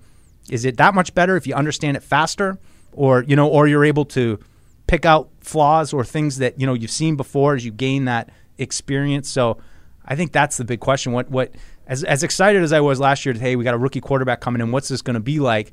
Now it's like, all right, we've seen Mac, we've seen what he was as a rookie. What's it going to look like now? How are they going to change things? And that'll be a big part. We have a guest caller, and it's Eric with a K. Eric, calling in from the owners' meeting. What's up, Eric? Yeah, well, I'm actually on a plane right now, but you're on a plane. Yeah. Oh, it was a quick meeting. They got their business done real quick. Okay, so, and what do you have to report? Well, I'm sure you guys have already mentioned it, but the somewhat controversial overtime rule did pass today. Yeah. Just for the playoffs, though, right? Only for the playoffs, right. But it seems like they just are postponing the inevitable. So each team gets a chance at it, and if you're tied after that, it's sudden death all over again. So in the case of, like, KC and Buffalo, if Buffalo had gotten the ball and gone down and scored and tied the game, and then KC comes back and kicks a field goal, game's over. So you're just kind of postponing. Well, you wouldn't kick a field goal. I don't understand the. Yeah. You know. Yep. Yeah. Yeah. So you say it was controversial. People were talking about it, like how many people liked it and how many people didn't. If you took a quick straw poll. Well, that's a good question. I think most people were in favor of doing something with overtime, but and there seemed to be a sentiment to do it for the playoffs only. So not too surprising that part of it passed, but just I don't know. I don't know if there's a perfect solution other than the ones that we've already talked about, in the past with, letting it play out until somebody scores more points than the other, right, not necessarily in a sudden death format. Play an extra quarter, right? Yeah. Right. Yeah. What else? What else did you learn? I was traveling, Eric. Yeah. Say again? How was the traveling, and did you get any good food down there? Oh yeah, we got some good food down here. Yes, that's always a priority on trips, as you well know. Yeah. But I mean, there wasn't much news coming out. I mean, the big buzz was all about the AFC really was dominating the conversation down here with all the transactions that have gone on over the past 2 weeks, and obviously we talked to the owner this morning. Yeah. We talked, and that was he's setting the bar high. He wants to compete this year. So, kind of what you've been saying all along, Fred, is kind of what he's thinking. Yeah. What about NFL-wise, scuttlebutt about Deshaun Watson? You know what? His name, other than the trade and, helping the AFC be that much more competitive in that conference, in that division, his name really hasn't come up. Because it's almost like the commissioner frowned upon that sort of discussion at the owners' meetings. I was surprised to hear, and I don't know how many it is, but longtime Cleveland fans saying I'm done. Yeah, mm-hmm. I've seen some of that. Yeah. I always don't really buy it, but I have seen it. Yeah, for how long?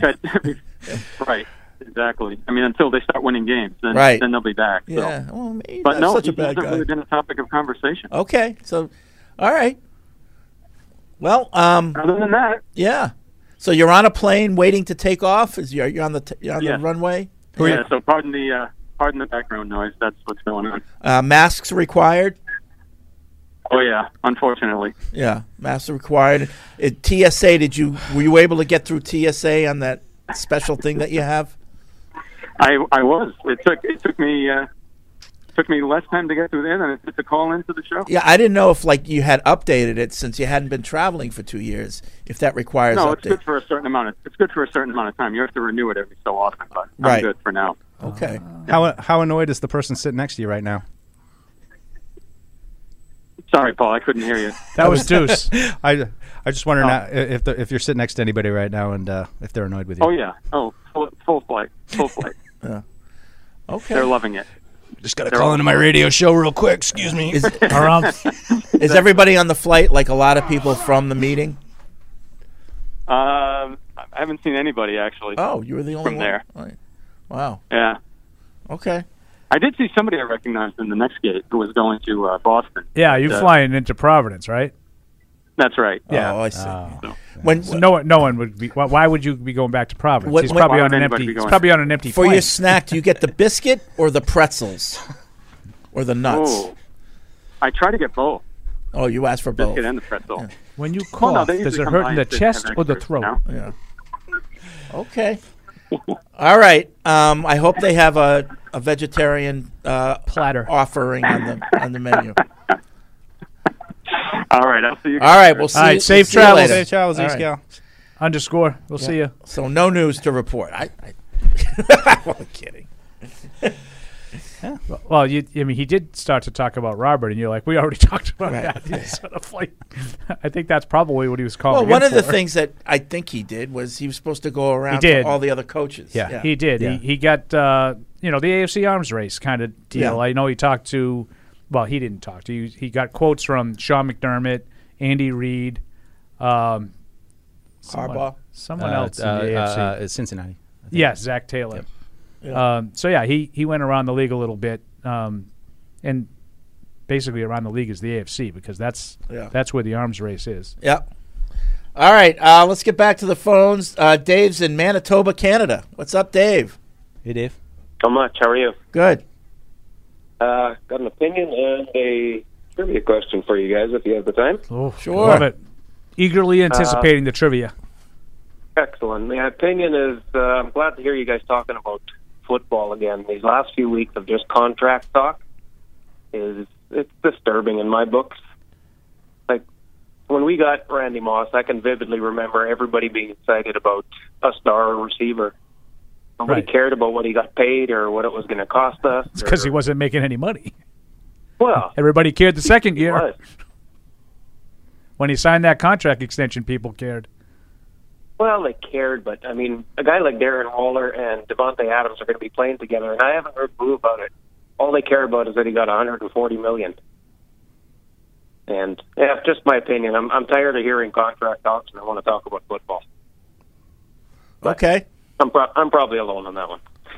All right. What's your trivia question? Let's get to it. In the 2014 season, Week 6, the Patriots beat the Bills 37-22.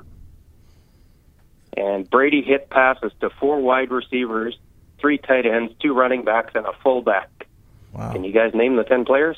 Oh, God. What is the question? 2014, 37, say 37-21? 22. 22 win over the Bills. Week 6? Yep. 2017. Who were the 10 people that Brady hit? 4 wide receivers, 3 tight ends, 2 running backs, and a fullback. Well, so Hernandez and Gronk. Oh, no, Hernandez was gone, right? 14? Gronk is right. Gronk is 1. LaFell. Edelman. LaFell. Yeah. Manawinui. James White. Manawinui was 1. Yeah. White was not one on the list. Oh, White wasn't. Shane Vereen. Correct. Yep, Vereen. Okay. Mm-hmm. I don't know. What do we get? 5? Yeah. 5? I don't know. Randy Moss. No. Danny Amendola? Not there yet. He wasn't there yet? No. Why don't you just tell us? All right. It was a few odd names I thought it would be interesting. James Devlin. Okay. Tim Wright. Aaron Dobson. Brian Timms. And Stephen Ridley were on that list. It's a good It's actually a good trivia question because of, the Brian Timms and, those kinds of guys. Stephen Ridley. I didn't even think of him in 14. Yeah. It had some odd names on it. I thought it'd be interesting. Okay, well, you were wrong. I'm only kidding, Dave. You're a bad guy. All right, thanks Dave, for the thanks for the trivia. Always welcome here. I mean, it's just like, we have some news. Can you recite the 2014 roster? Right, well, we have some news. We have some news. Deuce has news. The Patriots have, in fact, signed Jabril Peppers to 1 year. Oh, okay. So there it is. There it is. There it is. So I still have my question. Why don't they like Kyle Duggar as much as I do? Right. They're stocking up on safeties. Well, in punt returner. I think that Kyle Duggar looks to me the prototype explosive, dangerous punt returner. Well, he was at Lenore Ryan. Yeah. And I see him look very fluid doing it in the practice field. I'm more talking about how he looks here doing it. But they never really give him chances in games. Well, I mean, Lenore Ryan, you do it in a department store for plus-side dresses. It's not the same as the NFL. That's a good call. That's a good callback. Right? Normally, I would have said, I just said I've been talking about here, but I didn't want to step on his line. People are like, what is he talking about? 1 year deal. Little curious. I don't know, coming off an injury. It's almost like they're rebuilding. 1 year. I don't know. On a 1 year deal? I was going to say it's perfect for you. But it's a 1 year prove it deal. We just get rid of them next year. I know, but that's not a rebuilding move. Yeah, because they are rebuilding now. They know they're not doing anything now. I know. That's my point. So why bother then? There's not really because I could see 2 year all right. Speed would tell you the answer to that. It's some insurance for McCourty if he didn't come back next year. Yeah. You're probably not going to get. I mean, he's coming off an ACL and an ankle, so right. I mean, I don't know when he's going to be actually ready. So I don't know. It just seems like you're not going to get a lot of bang for your buck. I don't want to say buck because I don't really care about the money of it all, but I don't know. It just seems a little bit curious. It's giving him a chance to come in and rebuild his brand, or for lack of a better word, but. I don't know, 1 year deal. How much is he going to play? I don't know. A little curious. Yeah. I think it's a great move for the Patriots. Okay. I just want to. Okay, Patriots. I want to join beat writer on Twitter. I want to join the Patriots beat okay, writers. Patriots. You haven't seen the contract yet. How can you say that? Well, it's a great deal. Yeah. It's 1 year. You can always get out, Deuce. Good move for the Patriots. Good, solid Strong move. Don't 100% get it, but it's a really good move. I like I said earlier in the show, I'm not going to change my opinion now after they actually sign the guy. anytime you can add good players to your roster, I'm sort of for it. Yeah. So Anytime. I think Jabril Peppers. I don't think he's a great player, but I think he's a good one. See where he fits. I'll always take a swing on a former first-round pick. I just hope he's healthy. Mid-20s. See where he fits. I just hope he's healthy. If he's healthy and he's good, and then he leaves, it goes back to the call from William of I think fans probably want more guys to kind of latch onto and have our guys and our stars, and I think it's a little hard right now. I mean, I think Judon built a little bit of that up, but I think they need more. I wonder if it was a 1-year deal because that's what Peppers wanted. Maybe he didn't get much interest. Here we are, 2.5 weeks in. Yeah. Maybe there wasn't much interest, and he said, "Well, I'll take a 1-year deal, a chance to get back out on the market." It's also interesting though on a 1-year deal. I can't make this stuff up. I just can't make it up. Mark Daniels, this is a really good signing for the Patriots. Peppers played more in the slot last season. Just one time, I want someone to say, "Not sure I get this one." You don't have to tell me it's a terrible move. Because it's not a terrible move. It's not a terrible move. But just once, can somebody that covers this team say, "I'm not sure I get this one"? Deuce isn't really sure he gets it on a 1-year deal. And also, too, I think a lot of the 2-year deals you're seeing that they're able to kind of spread out that caps money a little bit. So it's you're not eating. And so whatever this contract is, it's all coming out of this year. Just interesting. So Patriots signing Jabril Peppers. So... Don't tell me the Patriots aren't doing anything in free agency. Let's go Don't to tell me they are. Todd, North Carolina. What's up, Todd? Well, first of all, thank you guys for being in the doldrums of the football year. I know that this is the There are no doldrums. This is exciting. I was going to say, if you think this is bad, wait till you see it like May and June. Anyway, my question is, I've been watching some games, and I noticed that a lot of little slot guys go right across the field, and I remember in the olden days, back when, the 2000s, those guys would get lit up. What is the rule exactly? Where can you hit a receiver? If he comes off the line, can you get him just at the line or what? 2 yards? Well, if he doesn't have the ball, you can't hit him past 5 yards. 5. And then if he's on the field and... But that hasn't changed. There's no rule change on that. No, so you can't hit him past 5 yards, and then... Obviously, you can't hit him above the shoulders. Right, the head or neck area. Anytime. Right. So you can I've seen guys lit up. And you can't lead with your helmet. Right. And virtually anytime you get hit hard, a flag's going to come. No. Because I was watching some games, and a lot of these guys, like thank you, Mike. Hill, I've seen a lot of guys get lit up over the middle. Yeah. Clean hits. Clean hits. And almost every time, a flag comes. I don't think so. Almost every time. Not every time. There's always exceptions. I'm just sick of being like, that was a great hit, and that's a penalty. Oh, especially if the ball's incomplete. The only chance you have of not being a flag is if the guy holds on. It's like somehow the referee says, well, it couldn't have been that bad because he caught it. Yeah. Well, if it's incomplete, the ball's by him and he gets hit. That's the defenseless, player rule. Right.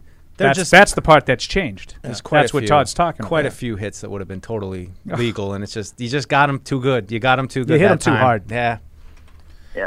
And my next one is, you guys actually touched on this about, Kraft maybe having a little bit more influence in what's going on in the matters because of the way things are progressing with the lack of winning, I guess, or the seeing of progress. Do you think he's actually dipping his fingers in and kind of pushing Bill a little bit with his comments, or do you just think that this is just a normal, look, I want to win, we're a winning team, and that's what I'm about? I think his comments are pushing Bill, and I think he's not just doing it publicly. I think he's doing it privately, but I don't think he's meddling. I think that's kind of where. I don't think he's meddling, but I think he's expressing the concern that we all have, and he wants. I think he wants people to know that he shares that concern. Like, he's not just happy with not winning playoff games. Yep. That doesn't make him happy. He wants the fan base to know that their owner gives a crap. Cares. Yeah. So maybe that's what Bill's doing, trying to get the team winning instead of us all saying, well, he's trying to go after the record. Maybe he's actually responding to what, his boss is telling him to do. Get out there, get me some wins, get me in the playoffs, win the playoff game. Yeah. So maybe some fans got to step back a little bit and stop freaking out like me. Yeah. Now, and the question is, we talked about it last year, patience. Do you do that? Do do you do that, in spite of building for the long term? Where's that balance? And you wonder, but the beauty of it all is I don't think Bill gives a. He doesn't feel that pressure. Like a bad word. No, but he's not gonna. Robert Kraft has to win now, so I'm going to alter how I want to build this team. No, he's going to do what he thinks. It's cliche now, but in the best interest of the team. Do you think that he felt pressure not from Robert Kraft last year, but from Tom Brady's success? He's human. I can't believe that he didn't. He's human. I think he did. He's human.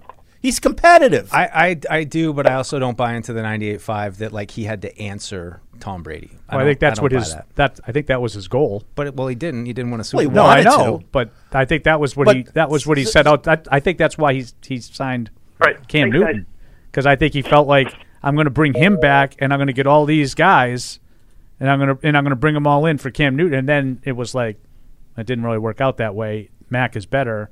I'm probably not going to be able to win the Super Bowl, but this is what I have to do because back to Fred's thing. It's better for the team. Yeah. But I think that was his goal, was to take a run. Sure. You don't sign Cam Newton for long term. That was a win now signing. But because of Brady? You sent Gronk and now you sent Shaq Mason? Maybe not, but I still think that he's a human being. No, because of Brady's guy success. Leaves and wins the Super Bowl. It's like you can't say that it didn't look worse for Bill when Brady leaves and immediately wins the Super Bowl. It did, but what is an answer for Bill to answer Brady? He has to win the Super Bowl or he failed. And I think that's what last year was all about. So he's trying to win the Super Bowl? Yes. Every year. Because of Brady? Well, every year. Yes, I think that added incentive. I'm with Fred. I'm with you, Fred. Yeah. I agree with you. I think he's a human being, but the question is how much does that alter what he knows is tried and true? Right. Right. And I don't think it does. Yeah. So what did he do different then? Yeah. What did he really I don't know. He spent all he's focused on is I've got to respond to Tom Brady more than he wants to just win the Super Bowl. But I think there was an opportunity going back to Cam Newton. I think it was an opportunity. He took a flyer. Maybe this comes full circle. Maybe this guy can find some of the magic that he had. It's the language of origin, and we can go on a little run here. Yeah. And it didn't work out. It did not work out. By the way, that was another year two. Yeah. Year two. Be better, year two. Well, no. Who, Cam? Cam Newton? Cam Newton. That was the thought. That whole don't say that it wasn't everybody. Who thought? Everybody. Not me. Fred, our show is very balanced and impartial. I was shocked when they re-signed him. So was I. Oh, yeah. But our show is... It's like, what are we doing? Listen, I'm not trying to tell everybody, we should be winning awards or anything. But our show, if nothing else, is balanced and impartial. Yeah. Okay? Yeah. Everybody else, and you have to admit this, if you read it from Mike Reese or Mark Daniels or Jeff another year in the system, he's going to be much more comfortable in the offseason, having learned the whole offense. It's going to be better in year two. That was the narrative, quote unquote, on Cam Newton. And then they signed him. Remember? Yeah. This is what people talked about the entirety of the offseason. Cam will be better. Remember our pal Betty Love, killing us, every day when we weren't saying that he was getting starting reps because he wasn't doing anything with them. Looked the same. Yeah, it was the same. He looked the same. But that was the narrative heading into training camp. It will be better in year two because he'll be more comfortable in the system. Right? Immediately, he looked no better than a rookie. And that meant, and we all said, if everything's even, Right. Yeah. If you're even, you're leaving. Right. And he was leaving. And, that's perfect. Mac looked just as good as he did. They had both had good days. They had bad days. Right. And I said that and I think Bill made the right move. I think I made that comment. Yeah. I continue to see no difference between these two, and that's a massive indictment of Cam Newton. That a rookie looks exactly the same as he does. Yeah. Now I was wrong.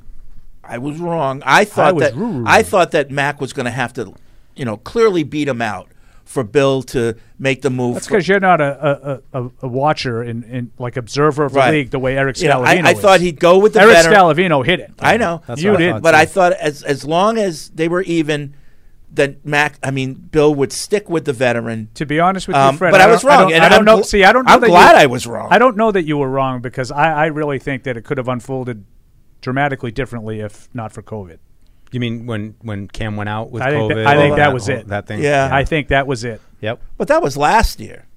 I mean, that was the first year. No, it well, was this last summer year. when he went out and Mac He was had a- against the Giants. he had a missed practice. Like training because camp of the protocols. Because he also had COVID in the first season. Right, but training camp was completely disrupted by him. Yeah, that's true. And I think that caused Bill to take a step back and say, I can't do this. Yeah, you're He's right. not good enough to do this. I with can't him. rely on him. I can't rely on him. Yeah. I think that, like, to your... So I wasn't wrong. Yeah, and I'm not... Listen, you weren't right Force either. majeure. Force majeure. You weren't right either, but I don't Contract necessarily speech. think you were wrong. Yeah. You know, like, did you happen to catch the SPFW that's ripping me? How many wins did you predict the team to have last year? I said 10-7. Right, and did people laugh at you for that? No. Okay, thank you. I really appreciate the honesty of that answer. I never laughed at you. Nobody laughed at me. Because I thought they were going to be a playoff team. Eric did. I didn't think they would win 10 games. Yeah. Six wins from Eric. Yeah, but I thought 9. Like, he thought 10. Yeah. Like, Oh, I don't they're- really... they're getting on you for 9? Because, my snarkiness, like, people don't like it because when I was telling you that the 7-game winning streak was a little... Right. Suspect. Yeah. Yeah. And I ended up being right. Yep. So now people are saying that I'm taking credit for being right when I was all wrong last year. I wasn't all wrong last year. No.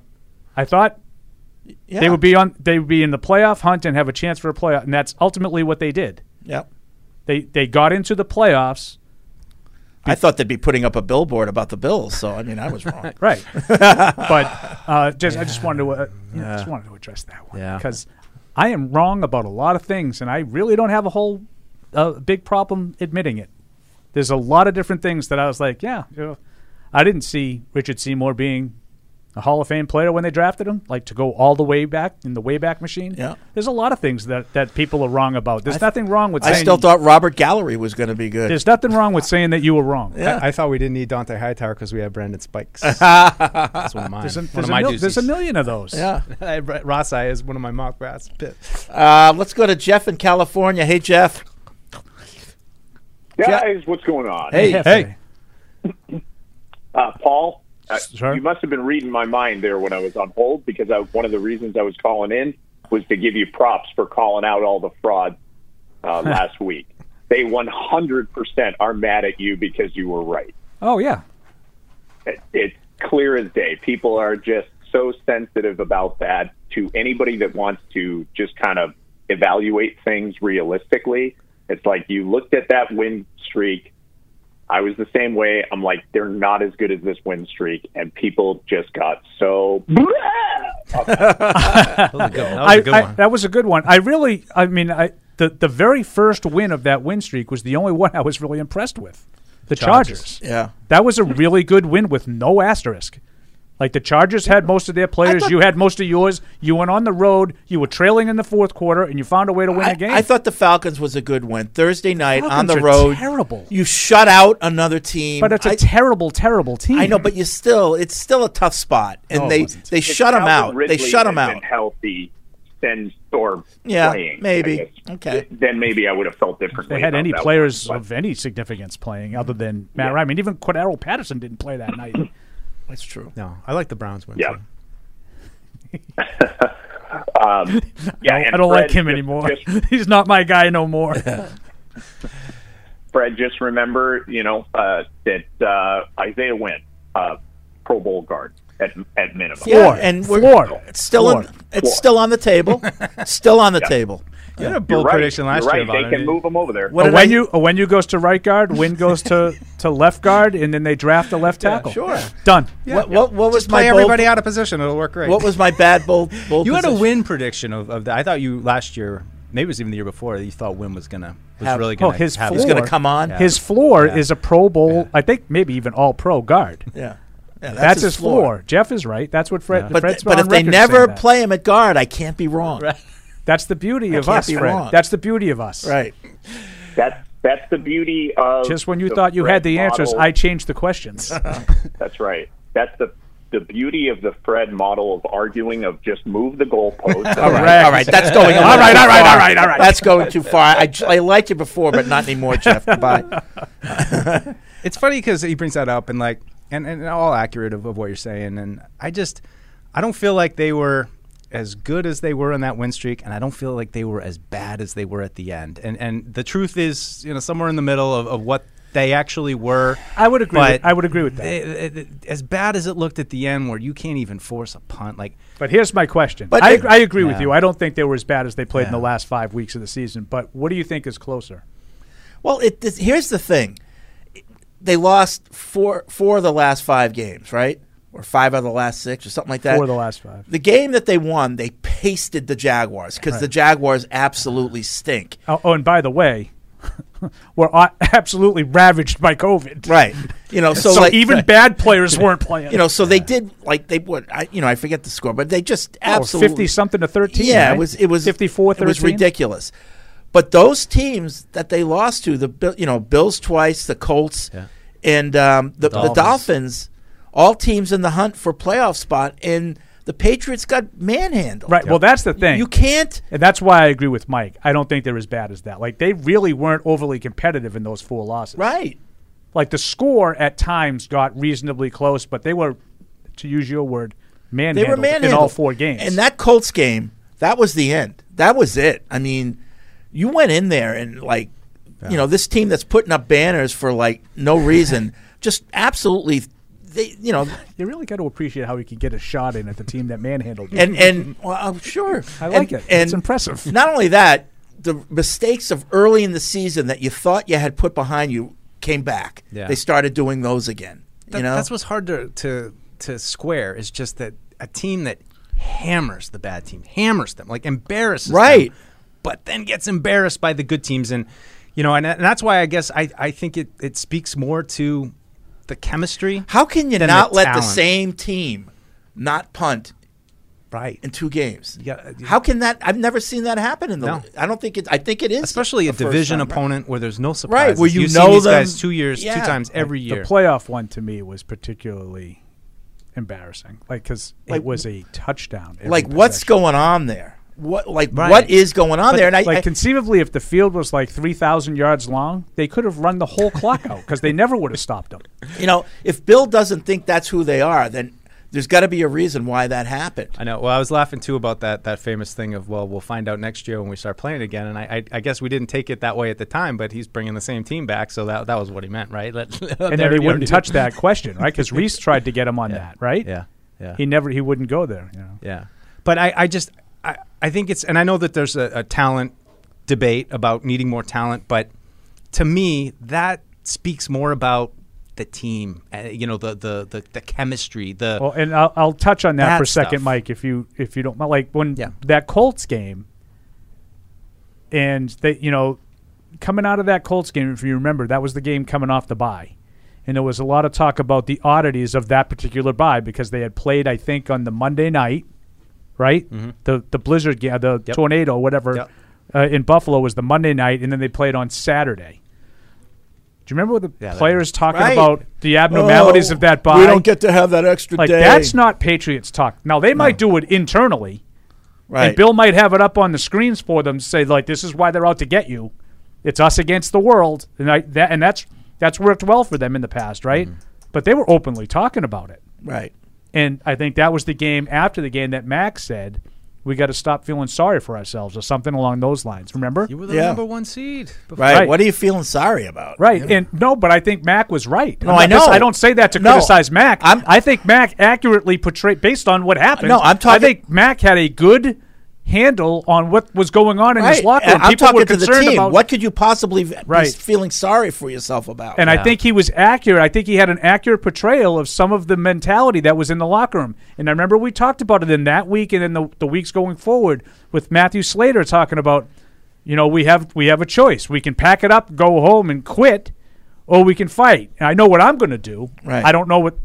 And I remember Eric and I was saying, this really concerns me, and you telling me why. Well, now again, I don't bring that up to talk about. That's fine. I don't bring it up to talk about an argument. I bring it up to say I think Mike is right when he talks about there were some things in the locker room that were a little bit different than we normally see, and I wonder if some of these guys, you brought in a whole bunch of significant players that are new to here, to the way they do things here, and they have like.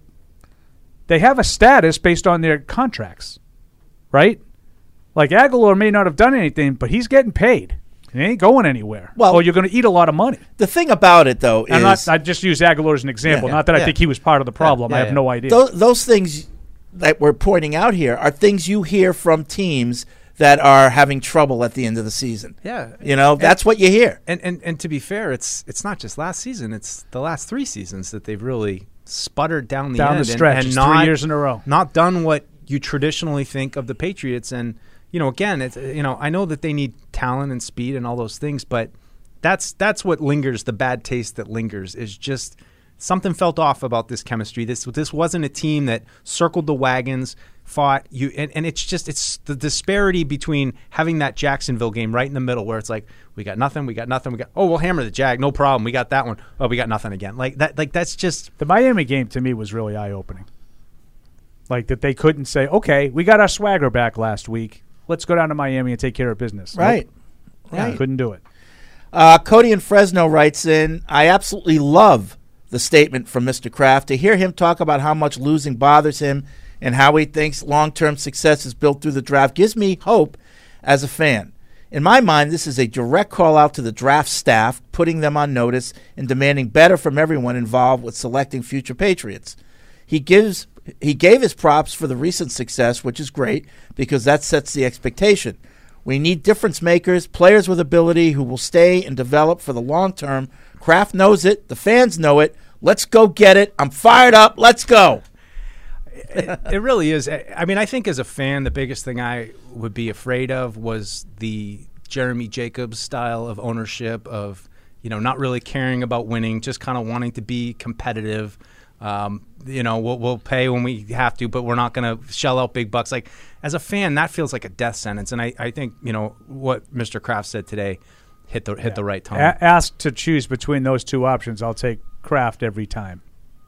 I got to share something with Paul right now. Okay. So we were talking about the Will Smith memes that are going around with the slap. Well, I just found my wife off the top rope, the best one yet, Mrs. Kittner. Oh, nice! Giving it to Martin Brody. I like it. Thank you to Lane for saying that. Thanks, Lane.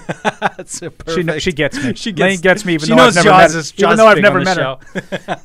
It's a big part of the show, especially on Sundays, Fred. Yeah, I heard one of your shows yesterday, Paul, saying that Will Smith thing was a put on. No way. Again, not one of my shows. It was real. That was on EEI. I know they're all your shows. They're all your shows.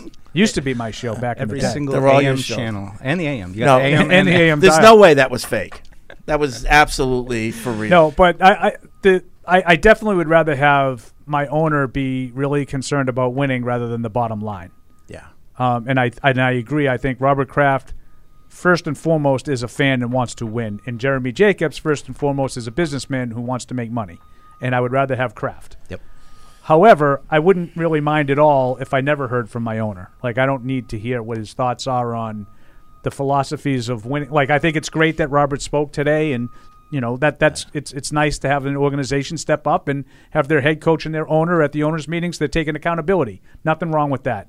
But if I'm a fan of the team, I don't need my owner. But out if you're there. a fan of the team and things aren't going well, don't you want to hear the owner from the head coach? That's all I care about. You only want to hear from the owner when he fires the head coach. Yep. Okay. That tells me that he wasn't happy with the performance. All right.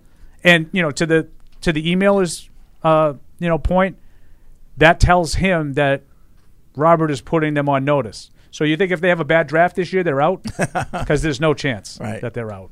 No. Amir, unless Bill decides to leave. Amir from Haifa writes in, while I understand the idea behind the OT rule change, I'm not sure past results suggest it's really warranted. In the past decade, there were 12 playoffs which went into overtime. Only 7 of them were decided over the first possession. Yeah, 10 of them by the team that won the toss. Also, please tell Big Head that his new co-host sounds like a 7-year-old negative child. Maybe it works for sports radio, but it doesn't fit a podcast. Who is that? Who is it? I thought he did it with. Well, Ryan's gone. Ryan left the. Oh, he did? Yeah, took a job at a one of those betting places. Living the dream, apparently. Everybody's going to go there. Oh man, I had some great interactions with him last night. I'm surprised, Paul, you haven't had offers. Well, just so you know, I might be looking into it after this. Uh-oh. They told Ryan, don't work too much. Yeah. So who's the really new? into work-life balance and not overworking. I did a few things on Sunday night a few weeks ago, and my boss basically inferred to not do that again. The Friday of March Madness, they said to stop working once the game started. And I said, any job openings? That's funny. Who's the new co-host? I'm not Do we sure. know? I don't know. Have to double check if somebody knows. It's not Mutt, is it? I honestly don't know. Like, I haven't heard it. And Andy hasn't asked me. I don't know any. Since Ryan's last podcast with Andy, that's the last time I was on it with him. Yeah. No. Let's see. Sean in Vancouver. Hello, Fred, Mike, and Paul. Is Eric okay? Yes, he's flying back from the owners' meeting. He's fine. If Jakob Johnson is right and the Patriots won't use a true fullback in 2022, I'd love to see them use formations that lead to less predictability. Have John block a couple of times and then sneak out for a pass. Have Harris and White in the backfield so they can run or pass based on what they see from their opponent. Maybe even Stevenson with Harrison too. More 3 wide receiver sets. Keep defenses on their toes. Yeah. Wasn't that their predominant set last year? 3 wide receivers? Yeah, and I'd say that's kind of what they did with Jonnu too. But, again, I think it's just this is still in that same area of wanting to, like, elevate the offense and have an offense that's, a modern NFL offense that's got some cutting-edge kind of stuff to it, and, we'll see what it looks like. Yeah, the whole tricking teams, keeping teams on their toes offensively by being less predictable. Be less predictable offensively with your play calling is the equivalent of we got to get a guy on a cheap team-friendly deal. Yeah. It's all like if you have players, I don't care what they cost. Right. And if you have players, I don't care if the other team knows what I'm doing. I'm going to win because I have players that are better than the guys covering them. Jack in Ann Arbor, I suspect that the reason why the Patriots don't like Duggar as a kick returner is that kick returners are exposed to a heightened risk of injury. The Patriots value Duggar too much as a safety to expose them to increased risk of injury while returning kicks. I can absolutely 1,000% guarantee you that is not the case. Really? That's not why Kyle Duggar isn't a returner. Oh, Bill has used guys in that capacity countless times over the years, going back to Troy Brown, Wes Welker, Julian Edelman. Julian Edelman coming off an injury, Danny Amendola. That's not – if he thought Kyle Duggar was the best option, he'd be doing it. I barely even see him in practice. Like, I'm trying to remember the OTA returned a things. ton Like, of he goes back a little bit, but – He returns a ton in practice. Mm-hmm. I've never seen – I don't even we need a play right now. Just throw him back there to see. I don't know if I've ever seen him even do a punt in a preseason game. I'm not sure I have. I don't think so. I've seen him do kicks periodically, but not punts. And I want to see him as a punt returner. We've seen more of him as a punt returner than N'Keal Harry, and we've seen N'Keal Harry. And we saw N'Keal Harry do it in the game. But in all seriousness, Bill does not save guys from special teams roles to prevent them from being injured. He believes in using the best players in those roles, and he always has. It's also just possible that Kyle Duggar at the department store that he went to college, that he was just that much better than all those guys. And at NFL level, they're like, he doesn't have the quickness or the instincts to do it at the NFL level. That's possible too. Yeah, he doesn't have the instincts of a Gunnar Olszewski. I know, when you put it that way. Kevin writes in. Those tricky facts. Kevin writes in, doesn't say where he's from, which Eric does not like. He says, so I know this won't get on the radio or anything, but I wanted to write you anyway. Okay. Patriots fans need to chill the F out. Chill out. I understand you guys being passionately upset about the Patriots free agent decisions, but these people are actually emotionally hurt and angry because of the people they haven't gotten. It's just a game you're watching TV, people. Relax. It doesn't affect you at all, not even a little. It might affect you guys a bit because it's your job to care. It's bad enough listening to Paul acting like his world is burning. That's Paul. Thank God you don't speak for the rest of the fans. Is all I can say. We would all be out of a job. These random people need to step away from the ledge since it seems like they are literally suicidal. Calm down.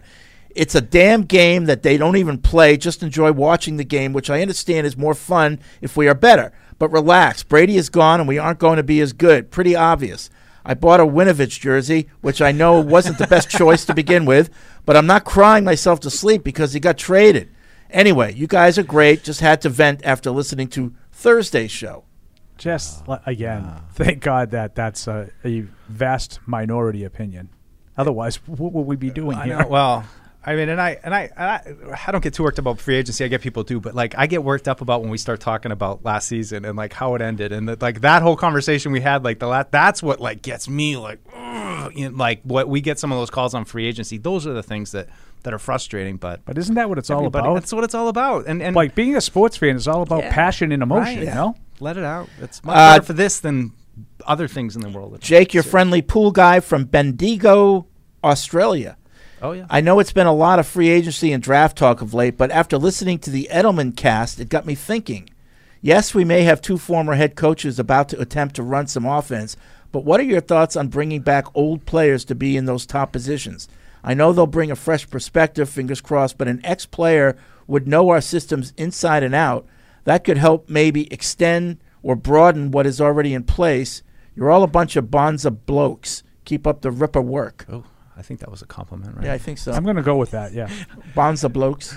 I mean, I think they got to want to do it. I think it's people want to just put players into coaching roles, and it's such a grind. It's probably even more of a grind for the coaches than it is for the players. And, you know, I would imagine someone like Brian Hoyer, who everybody wants to make the QB coach, it's probably more appealing to him to be a player and not have to put in all the extra hours that, you know, coaches do. But, you know, that said, Wes Welker, he's been, you know, coaching. I mean, you never turn those guys down, but they got to want to do it. They got to be invested to put that kind of time in to be a coach. It's just like that's, you know, a nightmare. I mean, you see some of these older scouting assistants that come in and like, oh, they made a new hire on the staff, and you're like, oh, who's this guy? And it's like a guy who looks like he's in his mid-40s. I'm like, oh my God, you know, he's you know resetting. I mean, even Bill O'Brien, right? He came here kind of late as like an assistant. Oh, yeah, he had already coached. He was an offensive coordinator and was probably here in college, 18 hours a day, you know, doing those things. So. I'm not a big advocate of, you know, you got to get some of the ex-players and make them coaches. I think some of them that want to do it and they do it, that's fine. Like Troy Brown is on the staff here. Wes Welker is a wide receivers coach. Gerard Mayo. You know, Gerard Mayo is an ex-player, but I don't need all the guys that are coaching to be guys that I watch play. Yeah. I don't need that. And I think it's appealing to have a fresh set of eyes and you know different schematic input rather than just everybody who ran Josh McDaniels' offense sometime in the last 10 years. A couple emailers, Spee is among them, and Josh in Turner's Falls says that Chris Scheim is Andy's new co-host. Oh, that's one of the producers. Scheim Time. It's going around. I know Chris. I know who he is. I don't really know him. I really don't know how Matt Morrell doesn't have his own show yet because that's radio producers are... The Dorkcast. Well, everyone who produced wants to host. Everyone who wants to host wants to, I don't know. Host. Dance. Yeah. When you get to be a host, you don't ever leave. That's the easiest job in the world. Okay. I'm just kidding. One more email. Reno writes in. Always ready to I was get wondering hired. why we haven't heard anything about Trey Flowers, not just for us, but in general. Also, with what Kraft said this morning, do you think Belichick will be on the hot seat if we don't win a playoff game? No, but I think he could be in trouble if they have a disastrous year. Yeah. Like if they won like 4 games and it just looked like a mess, I could see Robert saying, "What are we doing?" But no, if they don't win a playoff game, I mean, Fred doesn't. I mean, this isn't even a shot, and I didn't say this once the whole show. You don't think they're going to be in the hunt, so I don't see how you could at this moment, right, at this moment. But I don't see how you could then turn around and say he needs to be fired if they don't win a playoff game when you don't even think they're going to be in the hunt. No, of course not. Of course not. Of course not. I don't know about you. This is a controversial. You might laugh at this, but it's just football, and Bill knows football. I think he knows a little bit. I think about he knows football. You might laugh at that, Mike. And in places where you don't talk about players, at parties. And football players. Why are you both pointing at me? Because you seem to have checked out. You're trying to get you back in here. It's like you're trying to pull me to your side. Juice has like lost all his energy. So I'm declaring this the new 18. Yeah. That's right here. This is the show. Yeah. Sorry, Eric, you're out. He'll be all harumph above the skies. He'll be all crying in his pillow. I don't think in he his will. tiny, I in his think tiny he'll be little fine. pillow. More time to do travel stuff. All right. Do a Wordle. Yeah. All right. That's going to be it for this edition of Patriots Unfiltered. We'll be back Thursday with another show. Who knows what news will happen by then? We'll Jabill Peppers. Thank you for downloading this podcast. Subscribe on Apple, Google Play, and everywhere else you listen. Like the show? Please rate and review us. Listener comments and ratings help keep us high in the podcast rankings so new listeners can find us. Be sure to check Patriots.com for more news and more podcasts.